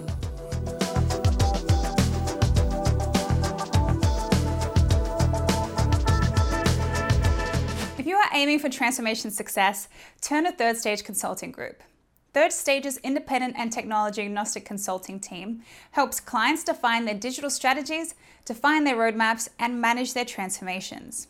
With offices in the US, Europe, and Australia, our team helps the world's most forward-thinking organizations through their transformation pitfalls and risks.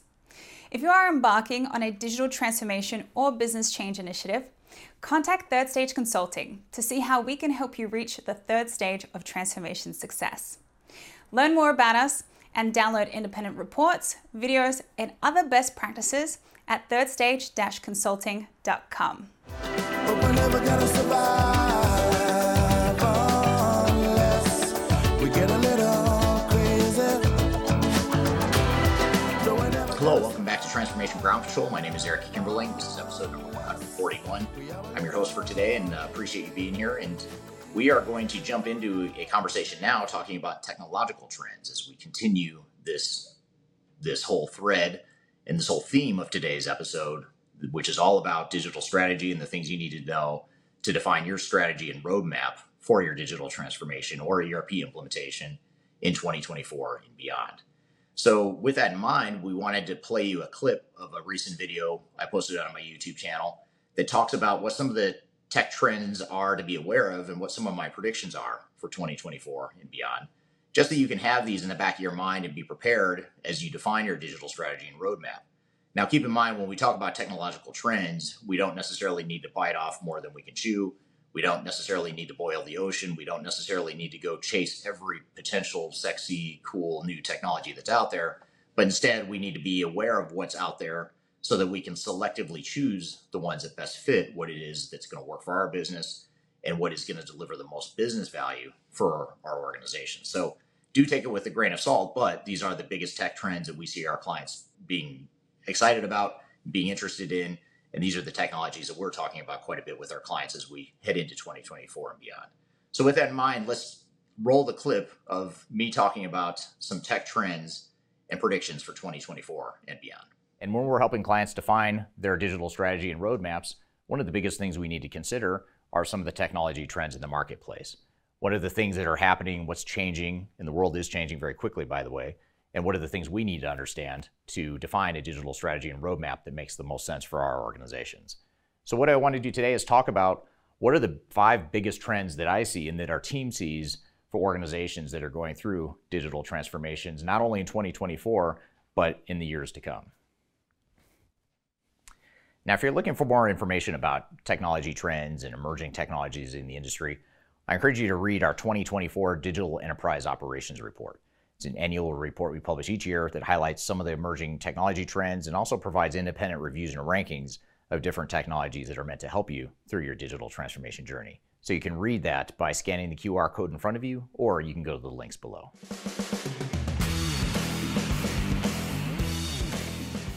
In 2023, we really saw a breakthrough or a tipping point of ChatGPT, OpenAI, and other artificial intelligence solutions at the consumer level. And what that's done is it's really raised the bar and raised the expectations for what artificial intelligence and general analytics can do for enterprises as well.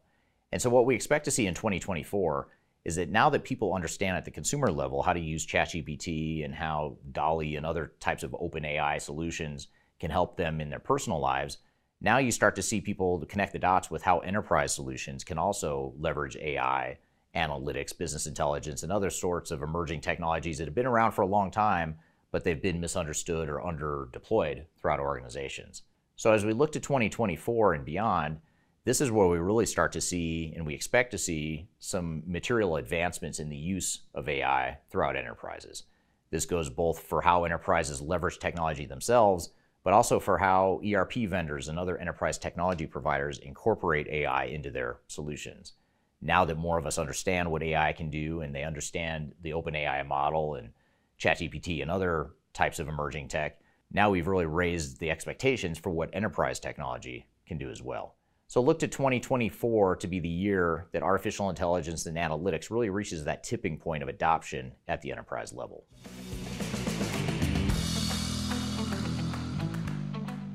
Another trend that we expect to continue in 2024 is the acceleration of digital transformation failures. Despite the advancements in new technologies and exciting new technologies in the marketplace, digital transformations and the deployment of those technologies are struggling at an accelerated pace. There's a few reasons for this. It's not because the technology is lacking in most cases. The real reasons why digital transformation failures are increasing are threefold. One is the fact that many enterprise vendors are forcing their customers off of legacy on-premise systems to cloud solutions, especially in the ERP software space. So in other words, providers such as SAP and Oracle and Microsoft that had these big install bases of on-premise ERP systems are now forcing those customers to switch over to the cloud solutions. And what that's doing is it's creating artificial demand and an artificial spike in the number of implementations happening all at once. And for many organizations, they're not necessarily ready for a digital transformation, but yet they have to go through it because their vendor is essentially forcing them to. So what that's doing is it's creating more failures because a lot of these organizations aren't prepared for a digital transformation, and they're simply going through an upgrade because they're being told they have to. A second reason why digital transformations are failing is because some of these cloud solutions are not as mature as their legacy on-premise counterparts. While some of these cloud solutions provide new capabilities and things that just weren't possible with on-premise solutions, there's also just basic fundamental types of processes that were developed over decades of developing these legacy on-premise systems that are not yet transitioned over to the cloud. So until these software vendors, these legacy vendors, transition all of their functionality and capabilities over to the cloud, you're just going to see bigger capability gaps between what they had yesterday versus what they're going to have tomorrow with their technologies. And then finally, another reason why digital transformations are increasing is because of some of the labor shortages that are being caused by this artificial spike in demand for digital transformations. In other words, there's a shortage of consultants that know certain types of technologies because there's so many transformations happening at once as organizations scramble and sort of rush to go through their transformations. It's a lot like 1999 going into Y2K all over again, if you're old enough to remember that, where you had a spike in demand and not enough consultants and not enough resources to support all the projects that are happening. So for this reason, we expect to see the per capita rate of digital transformation failure to continue increasing, and this is a trend that we saw start really in 2023, and we expect to see that to continue and accelerate in 2024 and beyond.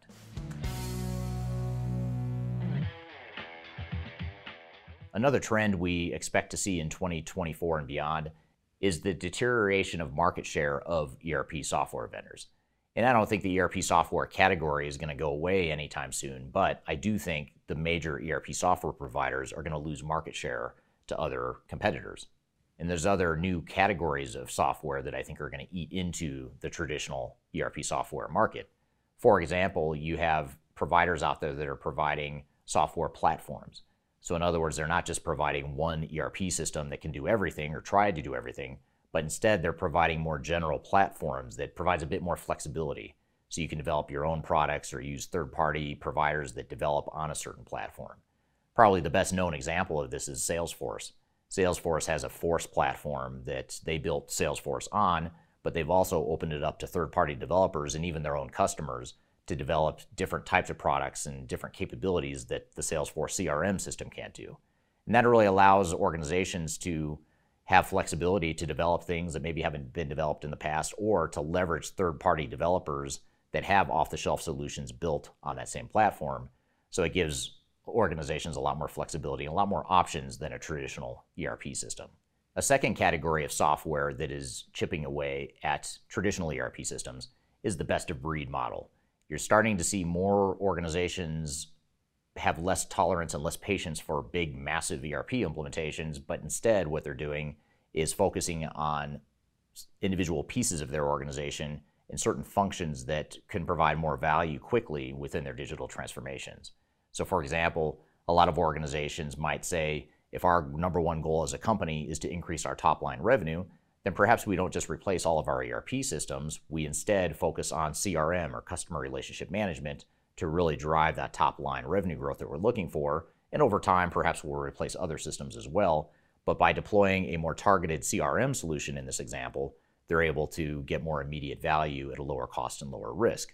So this best-of-breed technology category is another threat to the traditional ERP software market. And then finally, another trend that we see eating away and chipping away at the market share of the big ERP vendors is going to be software vendors that provide interoperable solutions.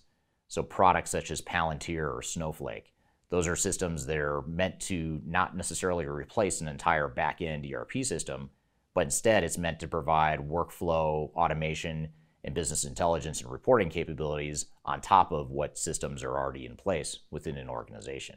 So these are just three examples of ways that the traditional ERP software market is going to continue to deteriorate and give up market share to other competitors in the marketplace.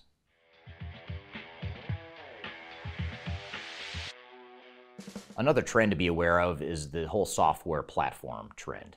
And I talked about this in the previous point about a category of software that was chipping away at the ERP software market. But it's also worth noting that software platforms are a trend of the future. It's not just because it's chipping away at ERP software vendors, but because it's a trend in a direction that a lot of organizations are starting to go. In other words, they're not doubling down and putting all their eggs in one basket of one technology provider. Instead, what they're doing is investing in a software platform that allows them to grow and add new technical capabilities over time. And this can be a lower risk way of deploying technology without necessarily having to replace all of your systems at once. Another trend within this software platform category is the low-code, no-code movement. You're starting to see a lot of software vendors that are providing low-code, no-code options, which really essentially allow you to deploy new technologies and provide flexibility for those new technologies without necessarily needing to customize or have deep technical capabilities to support it or change the software. So low-code, no-code is a big movement that we're seeing in the market as well. And I sort of lump that into a software platform category, even though many would say that's its own separate category. But it's also something that's being deployed and integrated within other ERP and other types of enterprise technologies as well. So look for software platforms to gain more traction and more momentum in 2024 and beyond.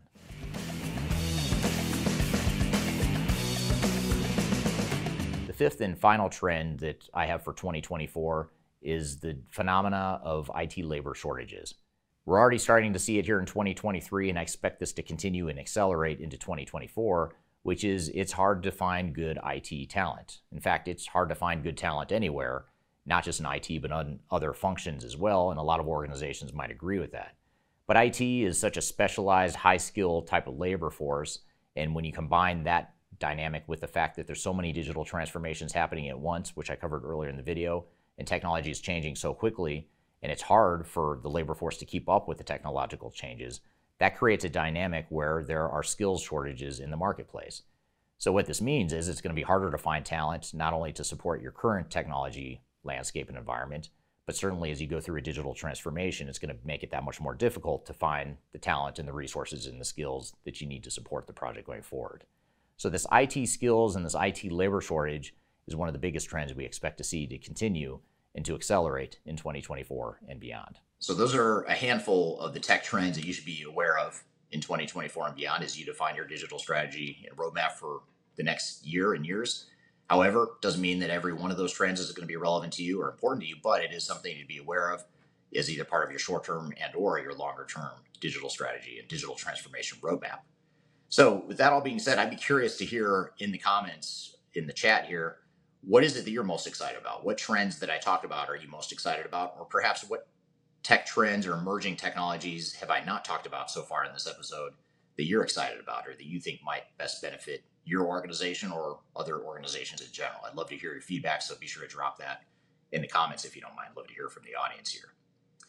So we're going to shift gears here after break, and we're going to play you a panel discussion with several team members from the Third Stage Consulting team. I won't list them all here right now because there are several of them, but they're all from the Third Stage Consulting team. And we had a panel discussion recently in this podcast where we talked about strategy and planning and some of the things to be aware of as you define a strategy and as you plan for a digital transformation or an ERP implementation. So we thought this would be a great clip to play to add some additional context and case studies and a little bit more real life examples to go with some of the theoretical stuff that we've talked about so far in this episode.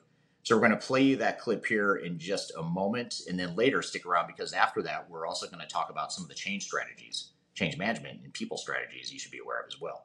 So we're going to play you that clip of the panel discussion when we come back from a quick break. But first, we'll take that break. You're listening to Transformation Ground Control. We'll be right back.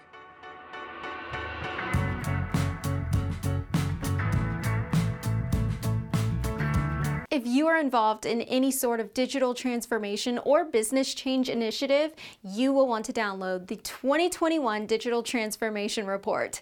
With its comprehensive overview of business and technology trends and best practices, this report is a must-have guide for any transformation project or executive team. Download this free report by visiting Third Stage Consulting at thirdstage-consulting.com. You can also visit our website to learn more about us or download independent reports, videos, and other best practices. Again, visit thirdstage-consulting.com today to learn how to take your transformation to the third stage of success. I'm gonna leave it all out there tonight. I'm gonna leave it all out there. Hello, welcome back to Transformation Ground Control, episode number 141. This is the digital strategy episode. This is the episode that covers everything you need to know about digital transformation strategy and defining a roadmap for 2024 and beyond. And we're going to play you a clip that will hopefully help you have some additional context and case studies and examples and real life examples of digital strategies that work and digital strategies that don't work for organizations. And we wanted to have a panel discussion, which we did on this podcast not too long ago, earlier this year. We had this panel discussion where several team members from the Third Stage Consulting team were joined, or they joined me on this podcast to talk about what some of the key things are that they're thinking about as it relates to digital strategy and planning. So let's go ahead and roll the clip here of the panel discussion talking about digital strategy and planning. Teresa Richardson from Third Stage Consulting, who's a director on the team here based in the United States. Teresa, welcome to the show. Thank you. I look forward to enjoying this conversation. It's one of the bedrocks of what we do, and I'm sure everyone is just as passionate as me about this. So. Yes, and we're gonna touch on some hot buttons for you throughout this conversation, including change management and process improvement. So I know those are two areas that you're particularly passionate about. So we're definitely going to touch on those pretty heavily here today as we talk about implementation readiness and planning. And then we also have Nate Stroher, who is practice lead at Third Stage Consulting, also based out of our Denver office. Nate, welcome to the show. All right, thanks, Eric. Got a lot of good topics to talk about today, and look forward to sharing some of our experiences. Absolutely. And then Michelle Weiss. We have Michelle, who's a senior manager at Third Stage Consulting, based out of the United States, out of New York. Michelle, welcome to the show. Thanks, Eric. Looking forward to it. Absolutely. And Michelle has a background in project management, among other things. So when we talk about governance, controls, project management, all that good stuff, that'll be an area that Michelle will be able to help us unpack and understand a bit more as well. And then, of course, we have Kyler Cheatham, who is also the host of our what's the name of our podcast again? It's called Transformation Ground Control. Transformation Ground Control. Transformation Ground Control. I should probably remember that name since you and I host it together. Don't worry, I got you. I'm here. Hi, everybody. Good to see some familiar faces. Good morning, Sam. Well, I guess it's good afternoon, Sam. Hi, Peter. Good to see all of you. Good. So we've got some repeat guests here joining us live today. And again, any questions you have as we get going, I'd love to hear your comments. So I guess just to start, and actually in this conversation, this is a little bit different than most of our live streams in that we're actually going to show you a framework.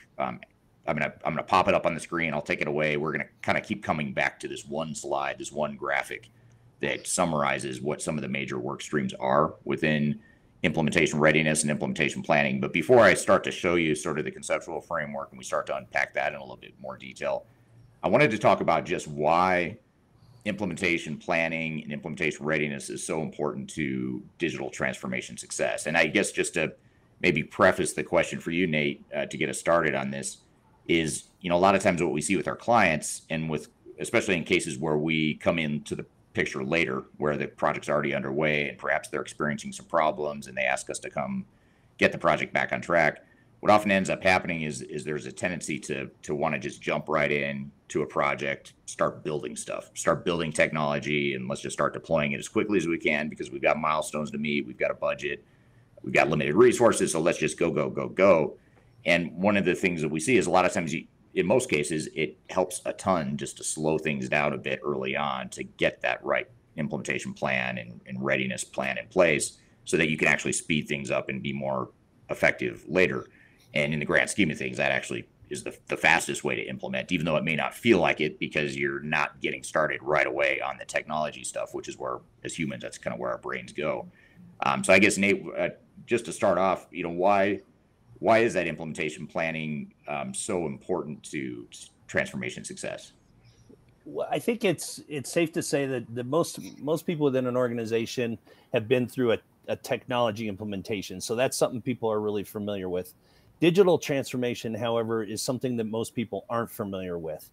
As a result, the organizations really need, as you head into the uncharted territories, a well-developed roadmap for success. At a minimum, you need to include your milestones, your resources, and your desired outcome. Or put another way, what are we doing? Who will be doing it? How long are we going to be doing it? And the most important piece is the desired outcome. And I think you alluded to it earlier, Eric. Most organizations we come into, in fact, I would say probably 95% say, hey, we're really good with this step. We know where we're going. Let's just get started. Let's jump in. And I often compare it to saying, hey, we're going to go on a road trip from Denver to Los Angeles. Let's just go. Let's just get on the road and start driving. Well, you're really, you can do that. You might end up in LA. You might end up in Portland. So it's really important to say, where are we going? How are we going to get there? And what's our desired outcome? And who's going to be a part of it? And when you address these things, and some organizations really do know what they're doing, and so it's a very simple process of just confirming all of that. But it's really important that everyone's on the same page. Because of this being such uncharted territory, you have to make sure that everyone's real familiar with what you're doing and how you're doing it and what the desired outcome is before you get started. Yeah, it's a great analogy. Driving from Denver to Los Angeles.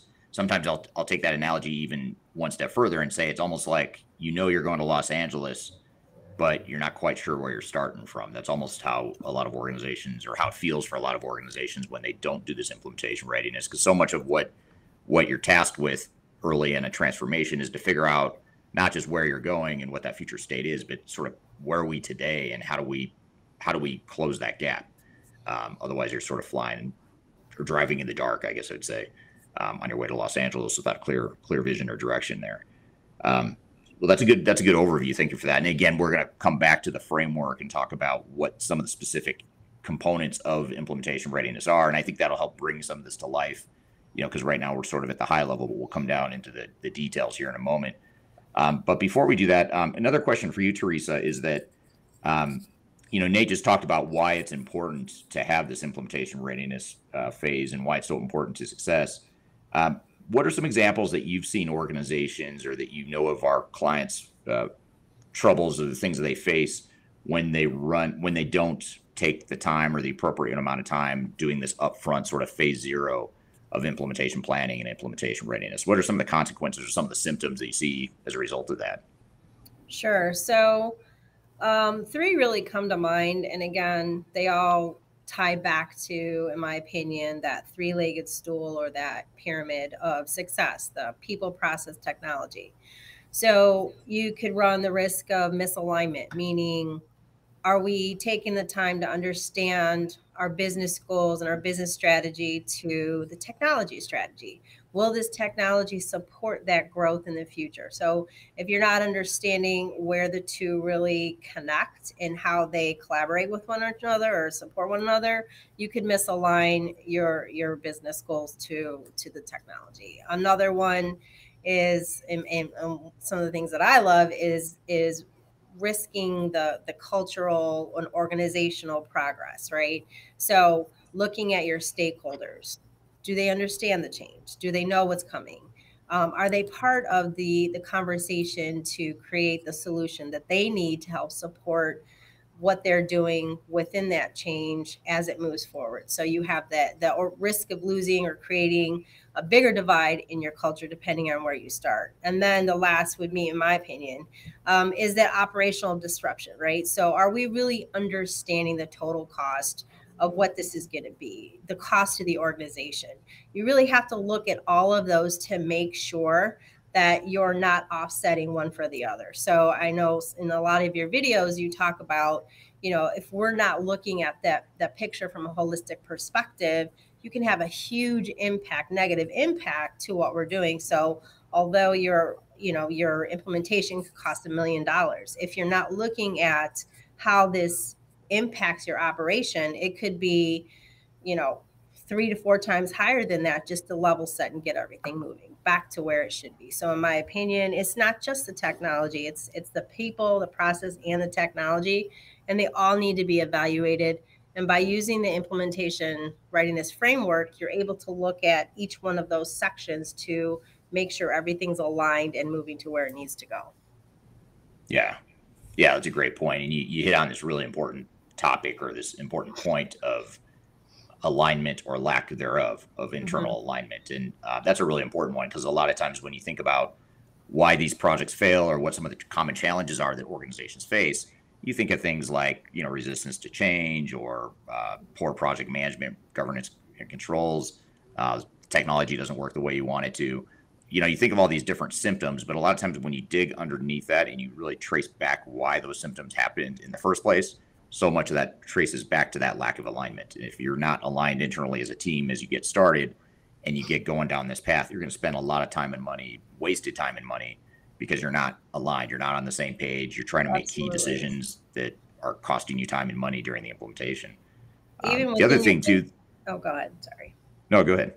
Well, I was going to say, even with your business processes, you think, okay, this is a technology and we're going to focus on this. But if your processes, internal processes, don't support it, or something's missing, or you need to re-engineer it, and you don't take the time to look at that, it's not going to be a good scenario when you flip the switch and you're expecting a certain outcome, and then you realize, okay, well, we need to re-engineer this or look at that. You're wasting a lot of time and resources. Yeah, absolutely. The other thing too that we noticed, that I would just add to your list of things you mentioned that cause or that point to why implementation readiness is so important, in addition to alignment, is the realistic expectations, and just really knowing, again, back to the driving analogy. Yes, we're going to Los Angeles, but now we have a clear vision of where we're starting from and how we're going to get there. What's the terrain we've got to navigate, organizationally, operationally, all that stuff.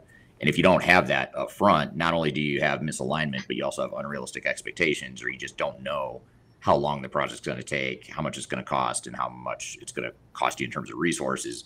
And so you end up guessing, and you usually end up wrong, and then you blow past the budget, and it takes longer than you think because you didn't have that clear vision up front. So it's sort of like we're trying to unpack or trace back why so many of these problems happen. The good news is you can trace it back to a small handful of things that then percolate and explode into a bunch of other symptoms. So if you can really attack the root cause, which is really what we're getting at here today, that's one of the more effective ways to handle that. What I wanted to do for those of you that are watching, and those of you listening on the audio podcast won't see this, but we'll try our best to bring this to life verbally. But I'm going to show you a screen or a graphic that shows what we mean by by implementation readiness and what some of the major components and work streams are. And I want to kind of walk through each of these one by one, and then we're going to come back to questions from the audience as we dig into this. If I take away the slide as we get going in the conversation, don't worry, I'll bring it back. And if anyone wants a copy of this visual, we're happy to share it with you. Just email us after the show. But the first thing I want to talk about is the executive alignment work stream, which is the first work stream you see at the top of this graphic. And that's one of the major work streams of implementation readiness, which is really ensuring that you have internally at the executive level, you have clarity and definition and articulation of what it is this project and this transformation is going to mean to the organization. And when I say that, I think a lot of people think intuitively, like they think, oh yeah, I've done that. We've defined that we need to replace our old system. I'm not talking about replacing and modernizing technology. I'm talking about just what is it that you want this project to accomplish for your organization. It might be heavily focused on replacing old technology, but why? Why are you replacing the old technology? What are the goals and objectives you're trying to accomplish?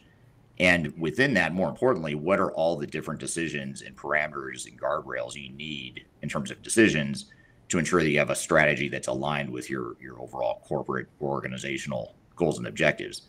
So this is where we typically would help clients through the process of making key decisions around things like, for example, are there certain parts of our business that we are willing to just change our business to fit the technology if there are technology limitations, which there typically are when you do these sorts of enterprise tech rollouts, or are there other parts of our business or certain workflows or processes where we know that's our secret sauce, we know we're different and we're intentionally different because that's our differentiator as an organization, and we're not going to compromise on that. Therefore, the technology needs to change to fit the business. So you think about those decisions, which there is no one size or one answer for an entire organization. Usually it's case by case or depending on what process or department you're talking about. But if you don't have that clarity of vision defined at the executive level, what's going to happen is you're going to get into the implementation and there's going to be confusion as to, do we customize the software or not? Or do we just change the business to fit the software or not? And you end up spinning your wheels and wasting a lot of time and money on some of those decisions if you haven't clearly defined those decisions early on. So that's sort of at a high level what that strategic and executive alignment work stream alludes to. But I want to shift gears and maybe as we kind of do a flyover view here of these different work streams and then come back to follow-up questions. We're here playing you a panel discussion recording from an interview we did on this podcast not too long ago, where we talk about digital strategy and planning for a transformation. These are the things that are very important to a digital strategy definition. So I wanted to play this for you, and we've got a lot more to cover, but first we're going to take a quick break. We'll be back with more Transformation Ground Control. Just tell me what you've got to say to me. I've been waiting for so long to hear. If you are aiming for transformation success, turn to Third Stage Consulting Group. Third Stage's independent and technology agnostic consulting team helps clients define their digital strategies, define their roadmaps, and manage their transformations. With offices in the US, Europe, and Australia, our team helps the world's most forward-thinking organizations through their transformation pitfalls and risks. If you are embarking on a digital transformation or business change initiative, contact Third Stage Consulting to see how we can help you reach the third stage of transformation success. Learn more about us and download independent reports, videos, and other best practices at thirdstageconsulting.com.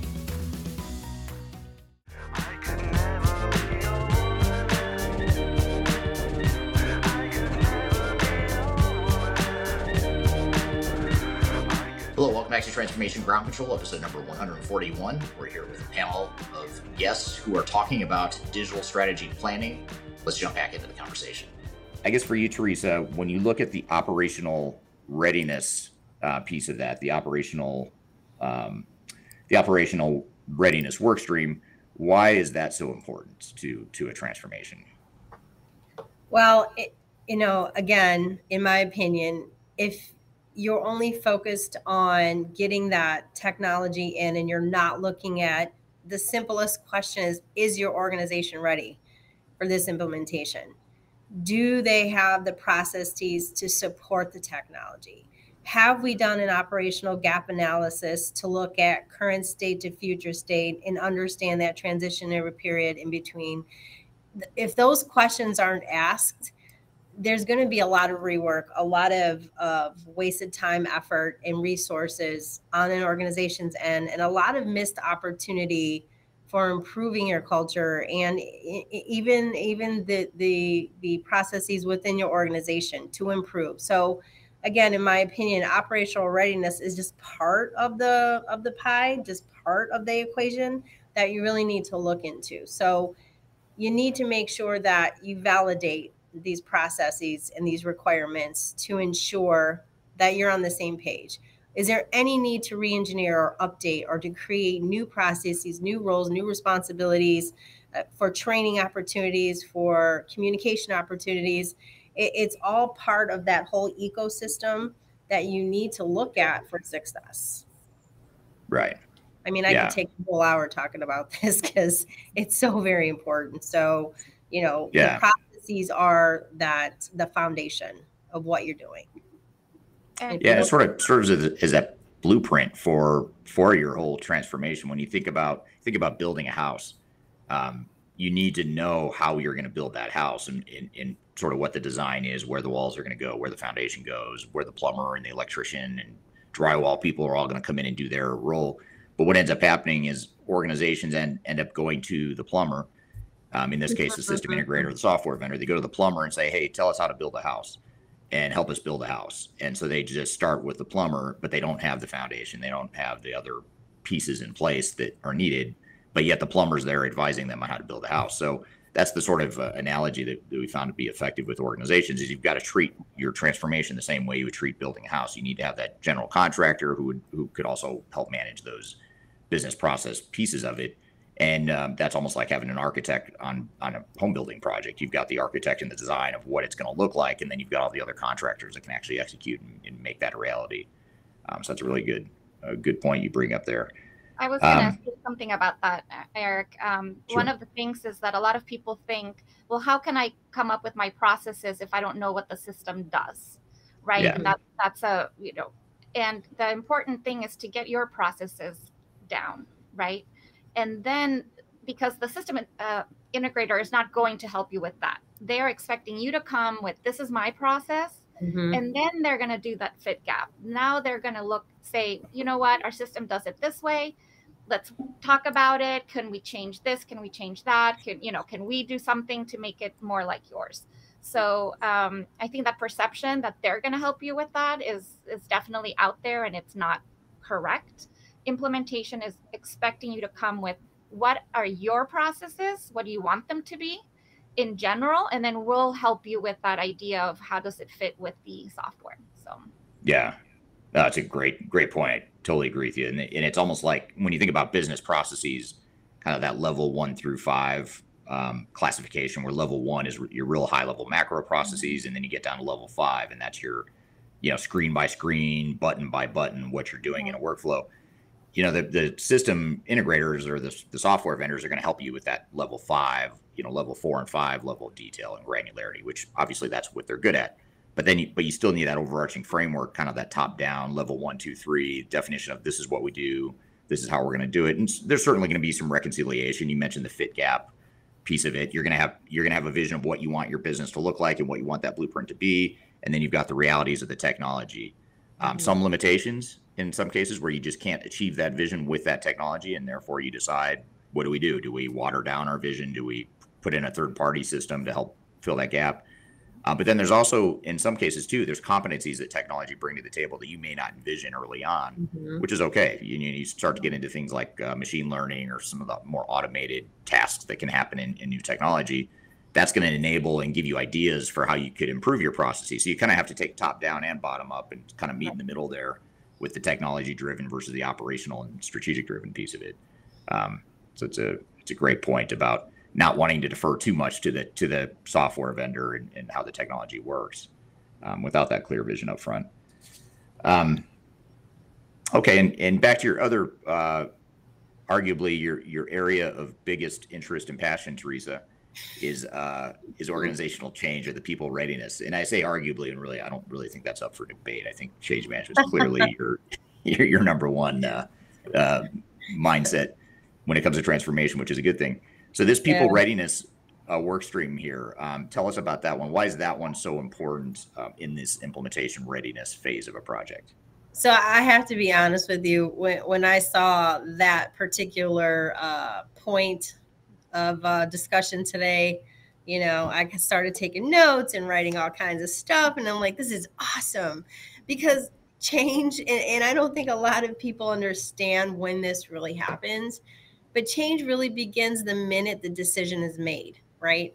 The minute the decision is made from the top or whomever is, you know, going down this path, that's when you need to understand how you're going to fit change management within the overall plan, because change begins the minute the decision is made. And I'm like, I'm going to write that on my board. I'm going to, you know, you get these moments of awesomeness. I'm like, oh my God, that's a great saying, but it's true, right?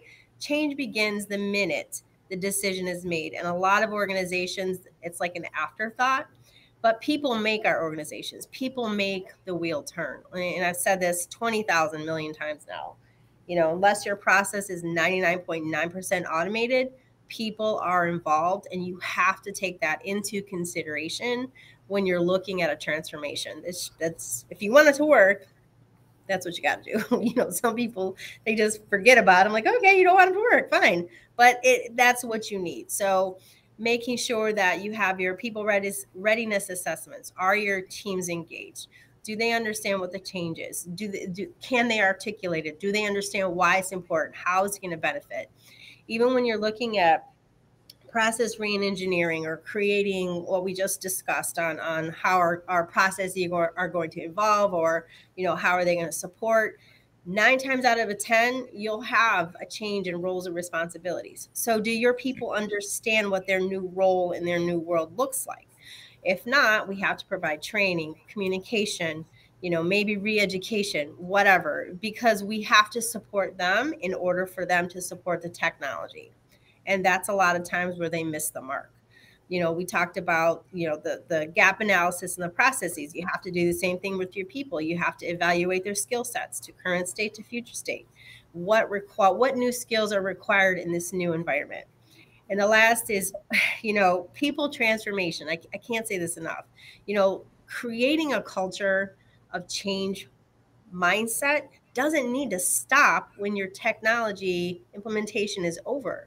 You want to grow that. You want to cultivate that, because they're the people that are going to see the next opportunity or wave of improvement, of cost savings, of, you know, a defect, calling out a defect, making sure that things are running appropriately. We're giving a service to somebody or giving a product to somebody, and they're the first ones to see an opportunity to make it better.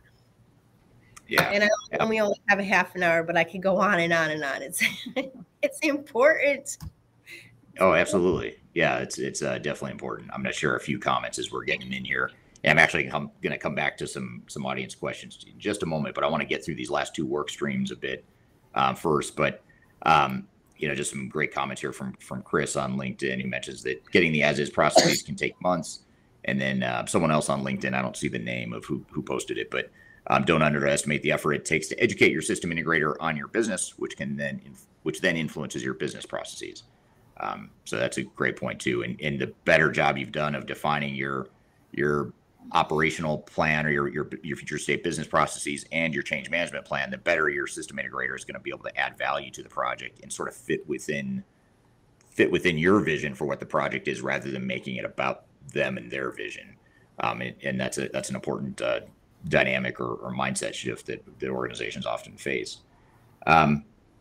Okay, Nate. So I'm going to switch gears a little bit, and we talked about strategic alignment. We talked about operational readiness, people readiness, and then there's technical readiness. Maybe help us understand that at a high level in terms of why that work stream is so important, or what is it and why is it so important? Well, I think this goes back, and we're starting to hit a theme with all of these different readiness pieces of the project. But I think it really, again, comes back to where are we now? Where do we want to go? And how will technology help us get there? And when we say, where are we now? I think it's important to everyone, or organizations and people for all that's worth, tend to focus on what's not working. But I think it's important to say, what is working? What are we doing well? And how is technology helping us to do that well? And then what are the challenges, and how can this new technology help us to get to where we want to go? But I think it's also important, and folks tend to, and organizations tend to focus on one technology. And it usually is around an ERP system, a CRM package, a human resource platform. But I think it's really important to know that all of these work in the overall technology landscape. So all of your systems really need to not only work together today, but work together in the future to support your vision. And I think Chris, in looking, Chris McPartland, I think you made a really good point in one of your posts here, and that is the technology may already be there. And we've had organizations before where you come in and you say, you know what, I think you're focusing on an ERP implementation. Maybe this is something that you already have in place that we just need to optimize. We just need to build the people and the processes around the technology that's already there. So it's really looking at all of the people, process, and technology, know that they don't exist in a bubble, and then finding out, again, back to those questions. Where are we now? Where do we want to go? And how will the technology support that vision? And I think just to add to that is also making sure that the people that are going to be working within your organization with that technology are, prepared or getting support to get to a point where they're going to be able to support that. So a little bit of that people training, people change management for them, the IT folks, which is, have a bigger role sometimes than end users specifically, just because they're going to be, implementing integrations and other systems to support the bigger system, right? So we're here playing you a panel discussion recording from an interview we did on this podcast not too long ago, where we talk about digital strategy and planning for a transformation. These are the things that are very important to a digital strategy definition. So I wanted to play this for you, and we've got a lot more to cover, but first we're going to take a quick break. We'll be back with more Transformation Ground Control.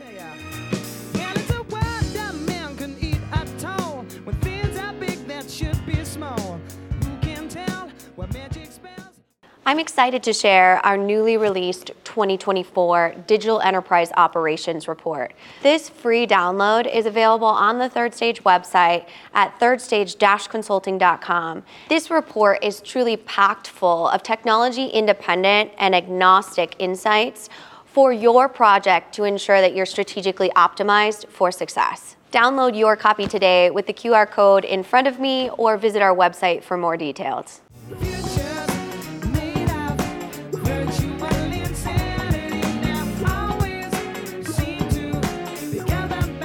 Hello, welcome back to Transformation Ground Control, episode number 141. We're here with a panel of guests who are talking about digital strategy planning.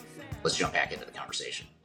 And I think one of our clients earlier this month made a really good point. He said, you're dealing with end users that are used to a rotary dial phone, and we're giving them a smartphone right now. It's still a phone. It still communicates from one person to another, but it's a whole different way of doing it. So you can't just assume, okay, we're going to take the old phone, take it out of the wall, hand someone a smartphone. They know how to use a phone. There's a whole process of not only training people, but getting the right people in place to take advantage of the technology. And I think that second piece is really the most important one.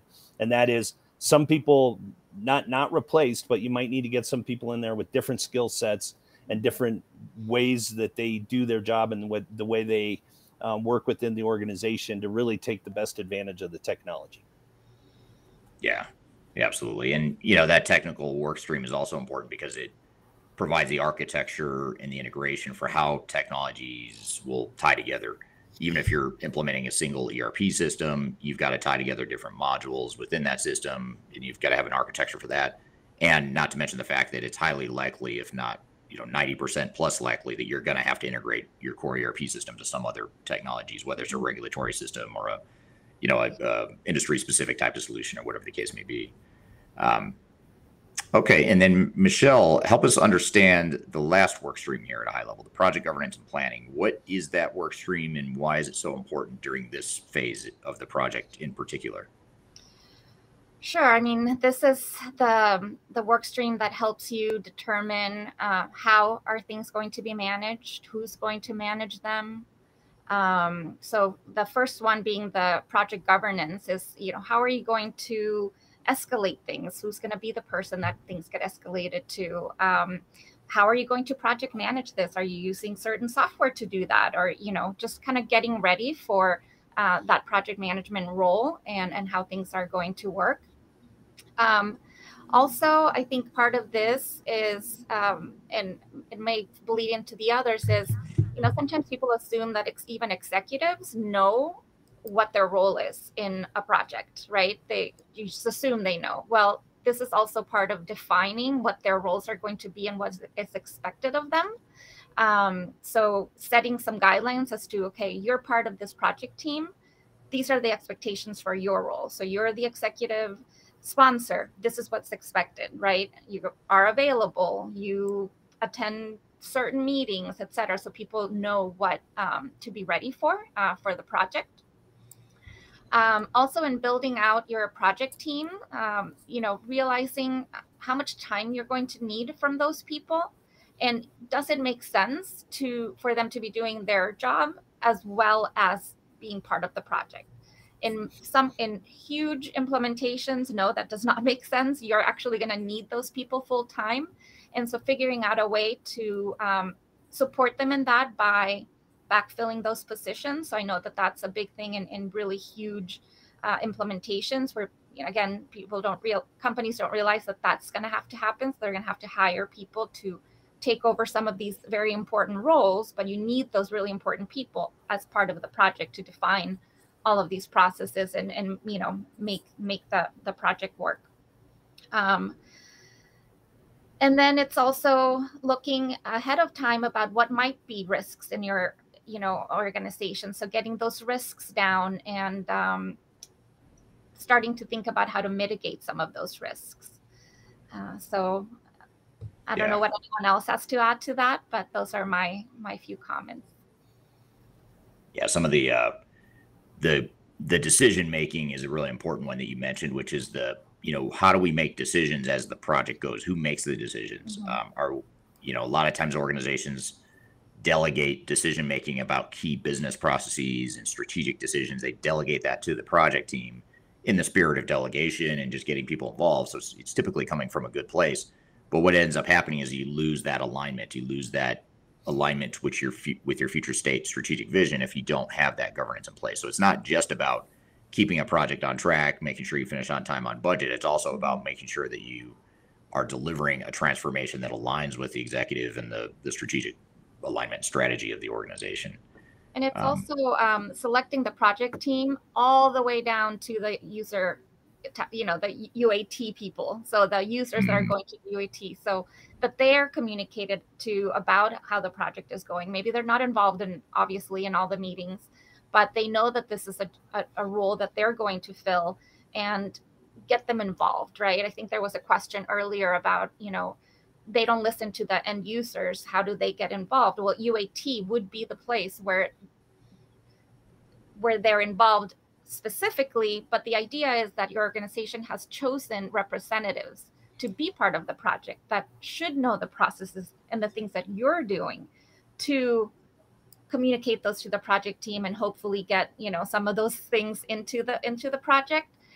You can't involve everyone in projects like this, but the UAT piece is where those users get to play with the system, test what, the processes that have been set up, and voice their opinions. This is working, this is not working. And that's their chance to really give that input, I think. So they need to know that they're going to be part of the project even from the beginning. And, obviously they're going to know that they're going to get training on especially if it's a brand new system, right? Sometimes that you switch from one platform to another and it's completely different. Letting them know that, yes, you're going to get some training. Everyone's going to get training. And that comes in Teresa's, communication. Communicate with the whole organization, not just the project team, as to what's going on. Yeah, absolutely. And that was a good segue because I actually had that question queued up to answer next. So you had it, you had a perfect transition here into some of the audience questions. And so thank you for paying on YouTube for asking that great question about user involvement. While we're on this thread here of people and change, Teresa, I'd be curious, Teresa and Nate in particular, curious to hear your thoughts on this, but this is from LinkedIn. The comment is the scariest part of digital transformation is the poor level of communication. Some global managers believe their own perception is the only one that's valid, and they do not value the experience and limitations of end users and medium to low managers within the organization. So how do you overcome that, Teresa? Maybe we'll start with you. When you talk about communication and the poor communication I think this person's also getting to something even deeper, which is the managers thinking they're right or only their perception is valid.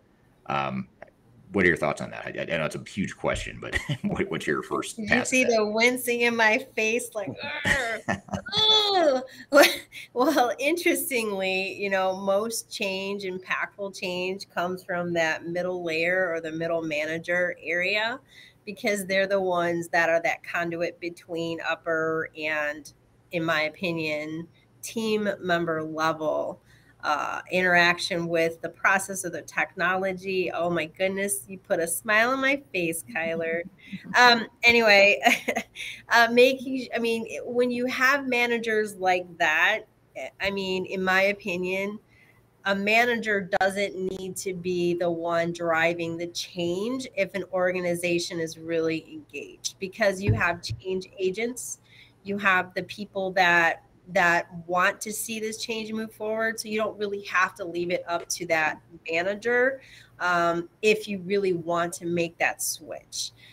In my opinion, change is an organization's responsibility. So the communication, it's like a cascaded communication plan where every level of an organization has the idea of the change, but how does that change impact them at their level of influence is very important. Again, I'm not the type of professional that would allow or permit one level or one person to just stop everything. I think it takes an entire community to make, embrace, and really move that change forward. So if the question is, how do you get around that? I think the person asking that question really knows, right? You see the problem, so step up and fix it. Because honestly, everyone within an organization, they're not there just to be there. You're taking time from their family. You're taking time from their, lives. They're there because they want to be there. They want to do a good job. So if you see it, you know what? Address it. So that's what I would say. Yeah, it seems like it's a balancing act between, we talk about executive alignment and that clarity of strategic vision. So on one hand, you kind of need a somewhat of a top-down, even though that's not a cool word to say nowadays. It's all about bottoms up and servant leadership and stuff like that, which is great. But you do need that top-down direction and strategic framework. But then you also you can't overdo that either. You need to have that sort of bottoms up involvement of end users, but also the communication to and among different departments and different people within the organization. So you kind of have to do both, and you have to find that right balance for your organization. To be honest with you, if worse comes to worse, you need to talk to what people listen to, dollars. You know what? If my manager or whomever isn't making it happen, and senior leadership's like, well, why? Tie it back to the dollars. That'll get their attention. You're just wasting $10 gazillion because this isn't happening. You'll see some changes. So, there's plenty of ways around that barrier. And here at Third Stage, we are very good at identifying what they are and just kind of like blowing it up. And absolutely. Happen, So. Yeah. And then here's an interesting comment from Chris Simmons on LinkedIn. He says, for some people, change can be difficult, especially those who may have been with the company for many years. And that's a great point. If you have a highly tenured staff, change management's just going to be harder. If you're an older, more established organization, change is just going to be harder. And I think too many organizations underestimate that. And they think, no, it's not going to be hard because our people hate the old green screen system. So they're going to love the change. Well, maybe they will at the end of the day, but it's going to be a very painful process. I think that's the part that people don't fully understand? Honestly, I think that's a pot of gold in my mind. I mean, you have all that tenure, all that experience. And, I know you just maybe saw me get a little excited there, but that's what it is. It's like a pot of gold. It's all this experience and this, you're there for a reason. You've been there for 40 years. So you love your job. You're passionate about it. So let's tap into that. Let's figure it out and have them become the cheerleaders. I mean, just because someone's been there 40 years and they're using a phone on the wall versus someone out of college who has a super duper fast new version iPhone that you can look at and it turns on, it doesn't mean we're going to discount the person that's been there for 40 years. In my opinion, that's a huge opportunity. That's a huge pot of gold, and I'd tap into it. I'd be like, hey, let's talk. Right. Absolutely. We're here playing you a panel discussion recording from an interview we did on this podcast not too long ago, where we talk about digital strategy and planning for a transformation. These are the things that are very important to a digital strategy definition. So I wanted to play this for you, and we've got a lot more to cover, but first we're going to take a quick break. We'll be back with more Transformation Ground Control.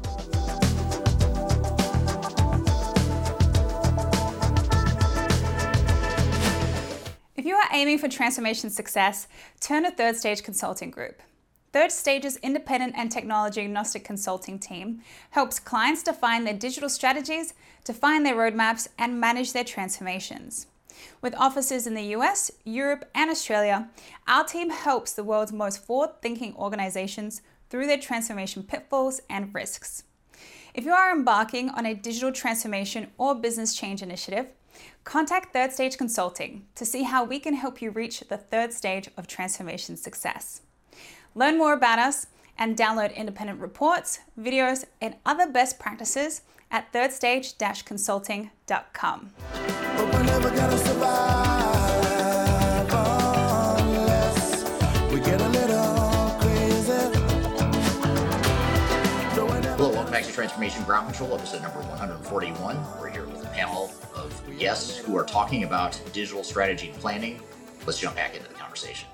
Here's an interesting question or comment from Furkan. I hope I'm not mispronouncing your name too terribly. On LinkedIn, he's responding to Chris McPartland, who we had showed a comment from him earlier. I think, Nate, you mentioned him earlier. He mentions that another crucial point is following these processes, which are related to relevant trends, because it changes quickly, in my opinion. So I guess, maybe I'll turn that into a question. What about, how do you, from a process improvement perspective, how do you ensure that you're taking advantage of sort of best practices or improved business processes that can deliver real business value? How can you do that, but at the same time, do that in the context of a very rapidly changing tech environment where technology is constantly changing and the world's changing? How do you sort of define that moving target in a transformation? Or do you have any thoughts on that, Teresa? Maybe we'll start with you on that. I could talk all day on this again, but when you're looking at how the rapid movement of technology is occurring from your industry as well as your organization, just because it's moving fast, is that what you need for your business, is my question. So, yeah. Flavors of the month, I hear it all the time. It comes and goes. So if something's moving quickly and it's something that you want to deploy, step back, take a look at that, the strategic alignment and how your processes and what are your strategic goals. Is that the right fit for your business? Ask the people who are touching the process. It might be a shiny bell here, but when I'm involved in the process, will it work for me? Will it get a better service, a better product, a better whatever? Am I going to help my consumer, my customer, by changing these processes and making it shiny, faster, whatever? I think even before you want to do that, you would really need to look at whether or not it's the right thing to do for your business. Yeah. And speaking of speed and change, here's a question I want to maybe see what your thoughts are here, Nate, on this question again from Chris McPartland. But I feel like this question really gets to the root or to the heart of why implementation readiness is so difficult for organizations to think through and to be patient with or to actually take the time to do. is, I'll say it in his words because he says it better than I probably would have. But he says, I'm always under so much pressure to start delivering change as there's always excitement and momentum in the early stages. So how do you ensure you get the time up front in an agile, impatient world? And I think that's a brilliant question, because that is the problem with implementation readiness, and why so many companies skip past it is because we live in this agile world. We want to move fast. And it's sort of like a human psychology sort of thing, where if we're not building technology, then we're not making progress. I can see and touch the technology, but I can't see and touch all this implementation readiness stuff. So let's just skip past it in the name of agile and go build some stuff. And that creates a lot of problems, in my opinion, that can lead to problems later. And that's hence the whole reason for this entire topic and conversation. But what are your thoughts on this, Nate? I mean, have you seen this before? How have you seen our clients overcome that? What are your thoughts there? Yeah, and that is a great point. And I think when you ask if we've seen it, I think with every client we've seen it. And I think it really goes back to the point, and I'll use your analogy, Eric, but it really comes back to the point of starting from the beginning. Where are we now? Where are we going to go? And then really building a good plan on how you're going to get there and communicating. And I'll try and hit in all three of those, but it, again, kind of using that analogy of building a house, it's sitting down and saying, what do we want out of this house? Are we building it for a family? Do we want a lot of living space so that we can entertain a lot, that sort of thing? That's the vision. And then really sitting down and saying, what's the plan? And saying, do we have to dig a foundation? We have to frame the house. We have to get the plumbing and the electrical. And then really the most important piece in my book is communication. And I think the communication has to be consistent. It has to be frequent, consistent, and concise. And I think as long as you can take your communication and tie it all into where are we now, where are we going, get it in front of people, whether it's weekly, bi-weekly, monthly, at staff meetings, whatever that is, and then make it concise, make it relevant to what the end user sees and what their piece is in the overall project. So people don't want to read 5-page emails, but they want bullets. They want to know what the change is, what's coming up, what's their involvement in it, and what can be expected of them. And I think if you do that, it lets people know that, again, here's where we're going. The end goal is to build a house that we can all live in. And yeah, it's not exciting when you're seeing a hole dug in the backyard and a foundation is being poured. That's not really something you can put your hands on. But as long as people know you do this before you do this, before you do this, and then we all move into the house, it gives them an idea of where you're going. Yeah. One of the things that I want to add to that is, going back to the earlier part of our discussion, you're talking about, what risks are we in danger of? And I think one of the things that just popped in my head as he was so eloquently describing that is the risk of a restart. So that's a very costly thing, not just in money and resources, but in the buy-in and adoption that you've created up to that point for your organization. When you don't really take a step back and look at what are we really doing, where are we, and where do we really want to go, and what that piece in between is. If you don't do that, then you're moving along your timeline. You find something that you need to adjust. You got to stop. You got to adjust. And then that whole cost of a restart is huge. It's huge. Yeah, absolutely. That's a great point. And I agree with that, by the way. It's a lot cheaper and faster to do it right the first time than it is to mess it up and think that you're speeding things up, and actually you're just headed faster towards a failure. Making sure you get that right up front is super important. You're headed to the brick wall. Get it? The brick wall behind me. No. Boom. Shh. No. Little digital transformation humor here on the show. If you do a restart, then that's where people start getting that exhaustion of, I think there was a question about change exhaustion, right? If you're going to have to restart something and they're going to be too exhausted from all the change before and it didn't work. So why would I pay attention now? So Absolutely. it definitely has a huge effect on morale, I think, Absolutely. as well as putting the project restarting a project with higher risk because your people are just like, okay, I'm over it, right? So yeah. High five across the room, Michelle. That was awesome. Yes. Yeah. No, that's a great point. And I guess just in the interest of time, I know we're going to lose at least one panelist here in just a few seconds to a client commitment. But before we lose anyone from the panel, I want to ask sort of this capstone question or this closing question here, which is, what closing advice would you have for an organization that's maybe in the midst of a transformation, and what should they do to get started? I mean, when you think about implementation readiness and doing some of the stuff we talked about here, how do they get started on it? Whether they're just starting their project or perhaps they're already part of the way through the project, are there pieces of this you can work into your plan sort of midstream if you're already down the path?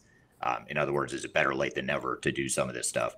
I guess, Teresa, why don't we start with you? Because I know you're the one we might lose first in the time commitment. Absolutely. It's better late than never.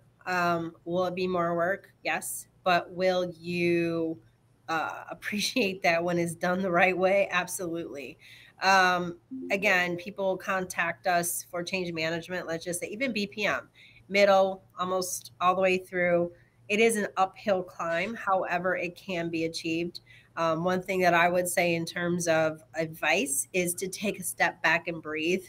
I know that excitement is created. We want to do this. It's the right thing to do, but take the time and have that due diligence and really look at, okay, what is it that we're doing? Why are we doing it? Where do we want to go with it, right? And then who are the people we need to bring to really evaluate from not just that unbiased view, but that agnostic view? Like, are we doing the right things? A lot of people are going to tell us a lot of things. Yep, buy. Take this, purchase this. But is it right for our business? That's a question you have to ask. And if it isn't, what do we need to do to fix it? Yeah, great point. Thanks for that. How about you, Nate? What are your thoughts?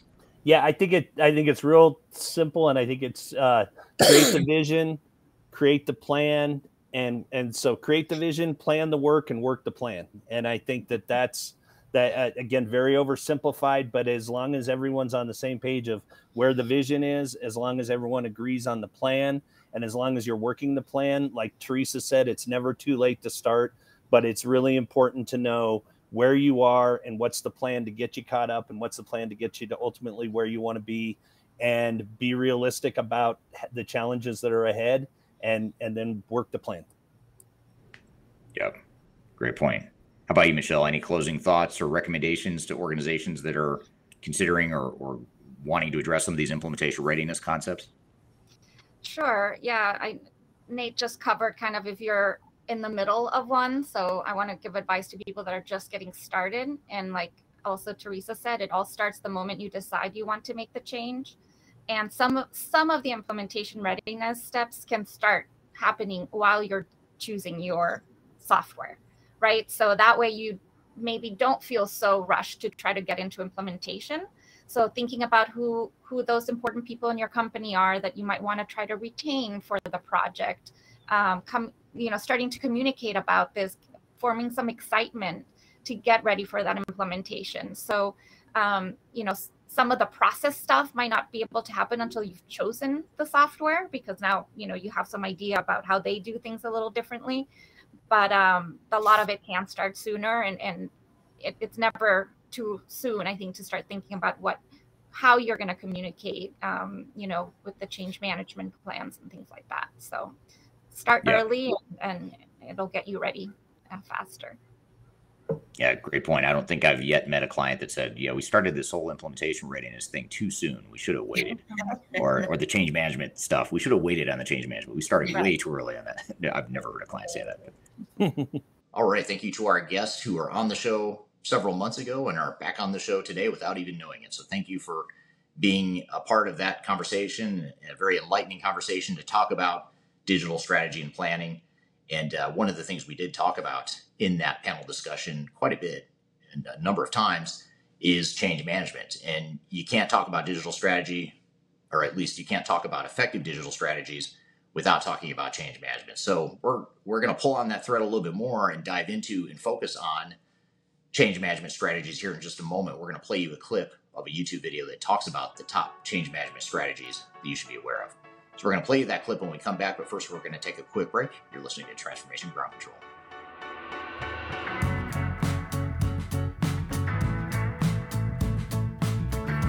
If you are involved in any sort of digital transformation or business change initiative, you will want to download the 2021 Digital Transformation Report. With its comprehensive overview of business and technology trends and best practices, this report is a must-have guide for any transformation project or executive team. Download this free report by visiting Third Stage Consulting at thirdstage-consulting.com. You can also visit our website to learn more about us or download independent reports, videos, and other best practices. Again, visit thirdstage-consulting.com today to learn how to take your transformation to the third stage of success. I'm gonna leave it all out there and I'm gonna leave it all out there. Hello, welcome back to Transformation Ground Control, episode number 141. My name is Eric Kimberling. You can find new episodes of this show every Wednesday at transformationgroundcontrol.com. You can watch or listen. You can also subscribe at that website, so be sure to go to transformationgroundcontrol.com to see current episodes and also to see past episodes as well. You can find the whole library of all 140 plus different episodes of this show that you may have missed. So be sure to check that out at transformationgroundcontrol.com. And last but not least, this is arguably the most important segment of the entire podcast, so I saved it for last, which was either a good idea or maybe it's a terrible idea. I don't know. But the point is you're listening still, and I'm glad you are, because this is, in my opinion, probably the most important part, at least a really important part of this whole conversation, in that you can't talk about digital strategy, or at least you can't talk about being effective in your digital strategy if you don't talk about organizational change management. So that's what we're going to talk about here next. And I have a video on my YouTube channel that I posted actually a couple years ago now. It was not too long after COVID, because I filmed the video at home, and that's back when I was still filming videos at home because I couldn't go in the office.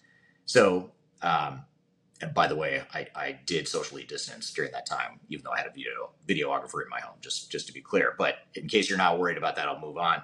But I want to talk about change strategies here. And this is a video that's been very successful on my YouTube channel. It generates a lot of interest, and it's one of my highest performing videos on my YouTube channel. So I think that means that it's of interest to people, and a lot of people are clearly watching it. So I thought it'd be perfect to play for this podcast audience.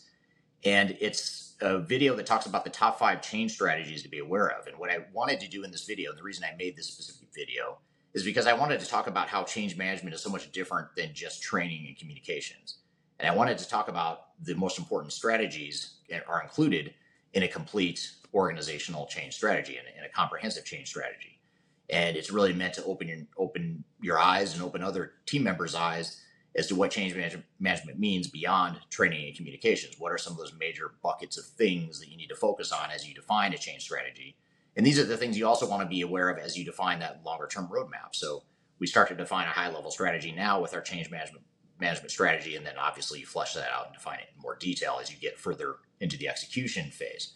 But for the time being, since we're talking about digital strategy here today, we thought we'd talk about change management strategies as well. So let's roll the clip where I talk about 5 things and 5 change strategies that are most important to defining an effective, not just an effective organizational change strategy, but I would argue these are 5 things that are super critical to making a digital strategy successful as well. So let's roll the clip.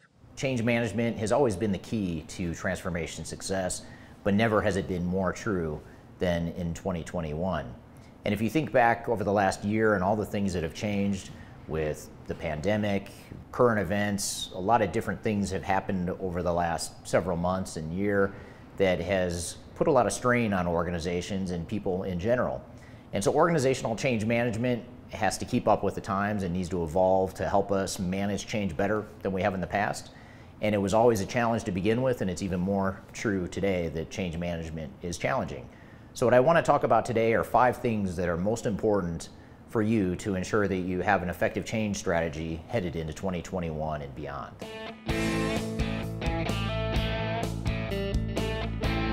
So just to set the backdrop for what organizations and their people are going through right now, is they're going through a lot of change, and there's a certain amount of change fatigue that people are suffering from right now within organizations. As I mentioned, they're dealing with not only pandemic and health concerns, they're dealing with economic issues in many cases, they're dealing with a lot of uncertainty at the organizational level and at the personal level. And there's just been a lot of change imposed on people that they may or may not be happy with or comfortable with. So whether you like it or not, your people have already gone through a great, huge amount of change. And if you throw a business or digital transformation on top of that, now all of a sudden you're talking about potentially reaching a breaking point where people just simply aren't able to keep up with the magnitude of change in the world. So this is a concept that's commonly known as change fatigue. And when we've talked about change fatigue in the past, or when we've talked about change fatigue with clients in the past, typically it's been in the context of when we're trying to change our business or improve our business. If we do it too quickly or we impose too much change at once, that can create change fatigue. And that still is a risk with organizations going through transformations. But today we have to worry about the change fatigue that may already exist before we've even started our digital or business transformation. And for many of the reasons I mentioned, those changes have been imposed on people leading up until now. So when we create our change strategies, we really have to do a good job of getting a pulse on where people's heads are and their level of comfort with change in general, and their overall stress level and morale level. That's very important to really understand as a baseline where people's heads are and how open to change they may be or how resistant to change they may be because they've potentially simply had enough. So understanding this whole concept of change fatigue and really looking at change readiness and assessing the readiness of your organization to handle even more change is something that's very important and a sort of prerequisite to defining an effective change strategy in today's day and age.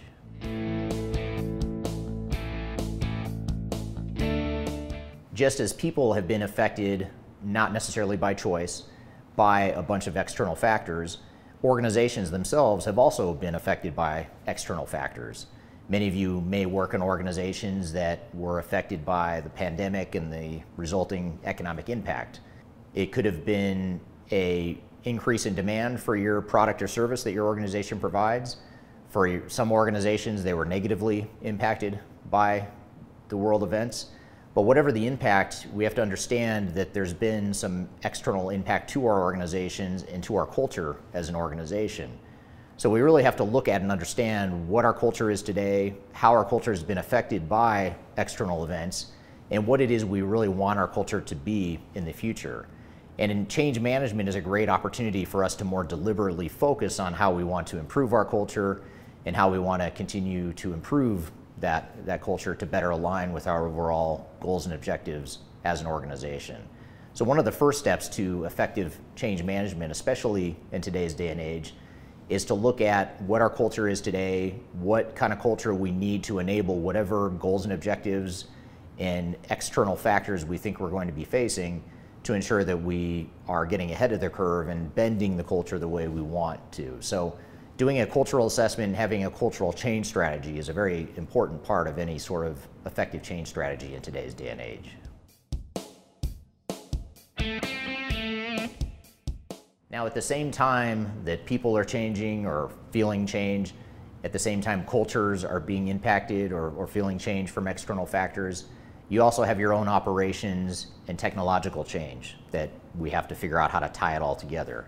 So in other words, we need to figure out as part of our change strategy, how do we align our people, our processes, and our technologies? And organizational change management is typically the glue that holds that all together. So when we look to the future of where we're headed as an organization, and now that we're starting to get used to the way the world is today and the way it's evolving, for better or for worse, we need to understand how we can use change management to ensure that we are furthering the organization, improving the organization from an operational perspective, technological perspective, and ultimately a people perspective as well. And change management, like I said, is really the glue that holds that all together.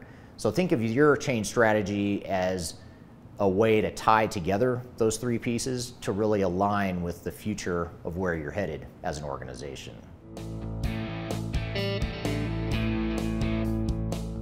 Once we have a handle on people, process, and technology and how we're going to bend our culture, how we're going to address change fatigue, now we need to define what our change strategy is, and we need to define an effective change management strategy that will best align with who we are as an organization and where we're headed as an organization. And what's important here is that change management typically is most effective when you take your overarching strategy, your goals and objectives at a corporate level, and you translate that into specific transformation and change strategies that are aligned with that bigger picture strategy. So in other words, instead of coming in and saying, we're going to define a change strategy and an overall transformation strategy, and doing that in a vacuum, not in the context of your overall strategy, goals, and objectives, that's going to create a certain amount of misalignment that can create a lot of problems later on in your transformation. So one of the first things we want to do is defining a clear change strategy that takes your strategy, goals, and objectives and translate that into meaningful change strategies and tactics, as well as overarching transformation strategies and tactics that ensure that we have that level of alignment with the overall direction of the organization.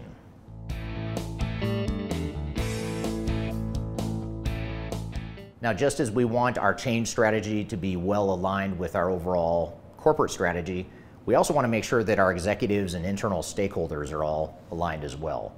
So once we've defined this change strategy and what it is we're going to do to better align our people, process, and technologies and affect our culture and bend our culture the way we want to, now we need to look at ways that we ensure that our executives are aligned and our stakeholders are aligned in what that change means to the organization.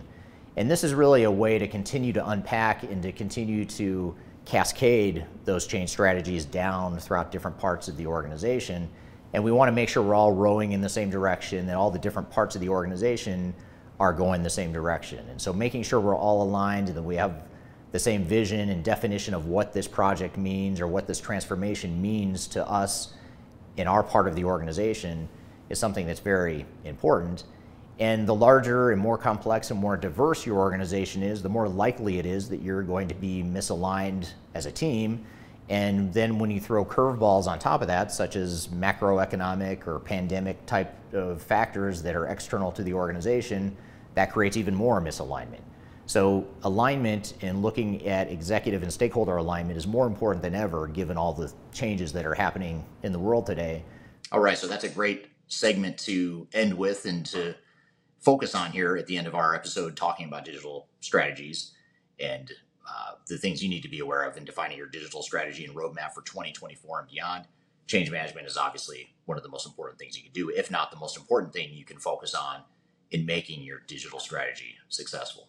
As much as technology is changing, the fact of the matter is, even though it hurts to say it, people just don't change and will never change anytime soon as fast as technology changes. Especially now that the rate of change is changing so quickly and it's actually accelerating, it becomes even more important that we focus on organizational change management. So that's why those 5 change strategies are so critical. I'd love to hear from you, though. What do you think are the most critical change strategies, and what either of the things I mentioned on that list, or maybe things I didn't mention on that list of 5 things for change strategies in your digital strategy, what else would you add to the list? And also, I'd be curious to hear, for those of you listening, what of all the stuff we talked about here in today's episode, which is all about digital strategy, what are your takeaways and what were some of the things that you think are most important to an effective digital strategy? Or maybe you answer the question in a different way of what did you learn from this episode? I'd love to hear your feedback too, and see what additions you have to add to the conversation as well. So thank you in advance for that feedback as well. So I want to thank you for joining here today. I enjoyed this episode. I enjoy this topic quite a bit. Digital strategy is something I spend a lot of my time doing and helping clients with, so I really do enjoy chatting about this topic. I'd love to hear from you, though, what you found helpful and what you might add to the list here. You can find new episodes of this show every Wednesday at transformationgroundcontrol.com, so be sure to check that out. I want to thank you for being here today. Thank you to the audience and the participation, and thank you to the guests who were mostly unknowingly guests on the show again today. But thank you to them for being part of the show. And we'll look forward to seeing you next time on Transformation Ground Control. Have a great week, and we will see you soon.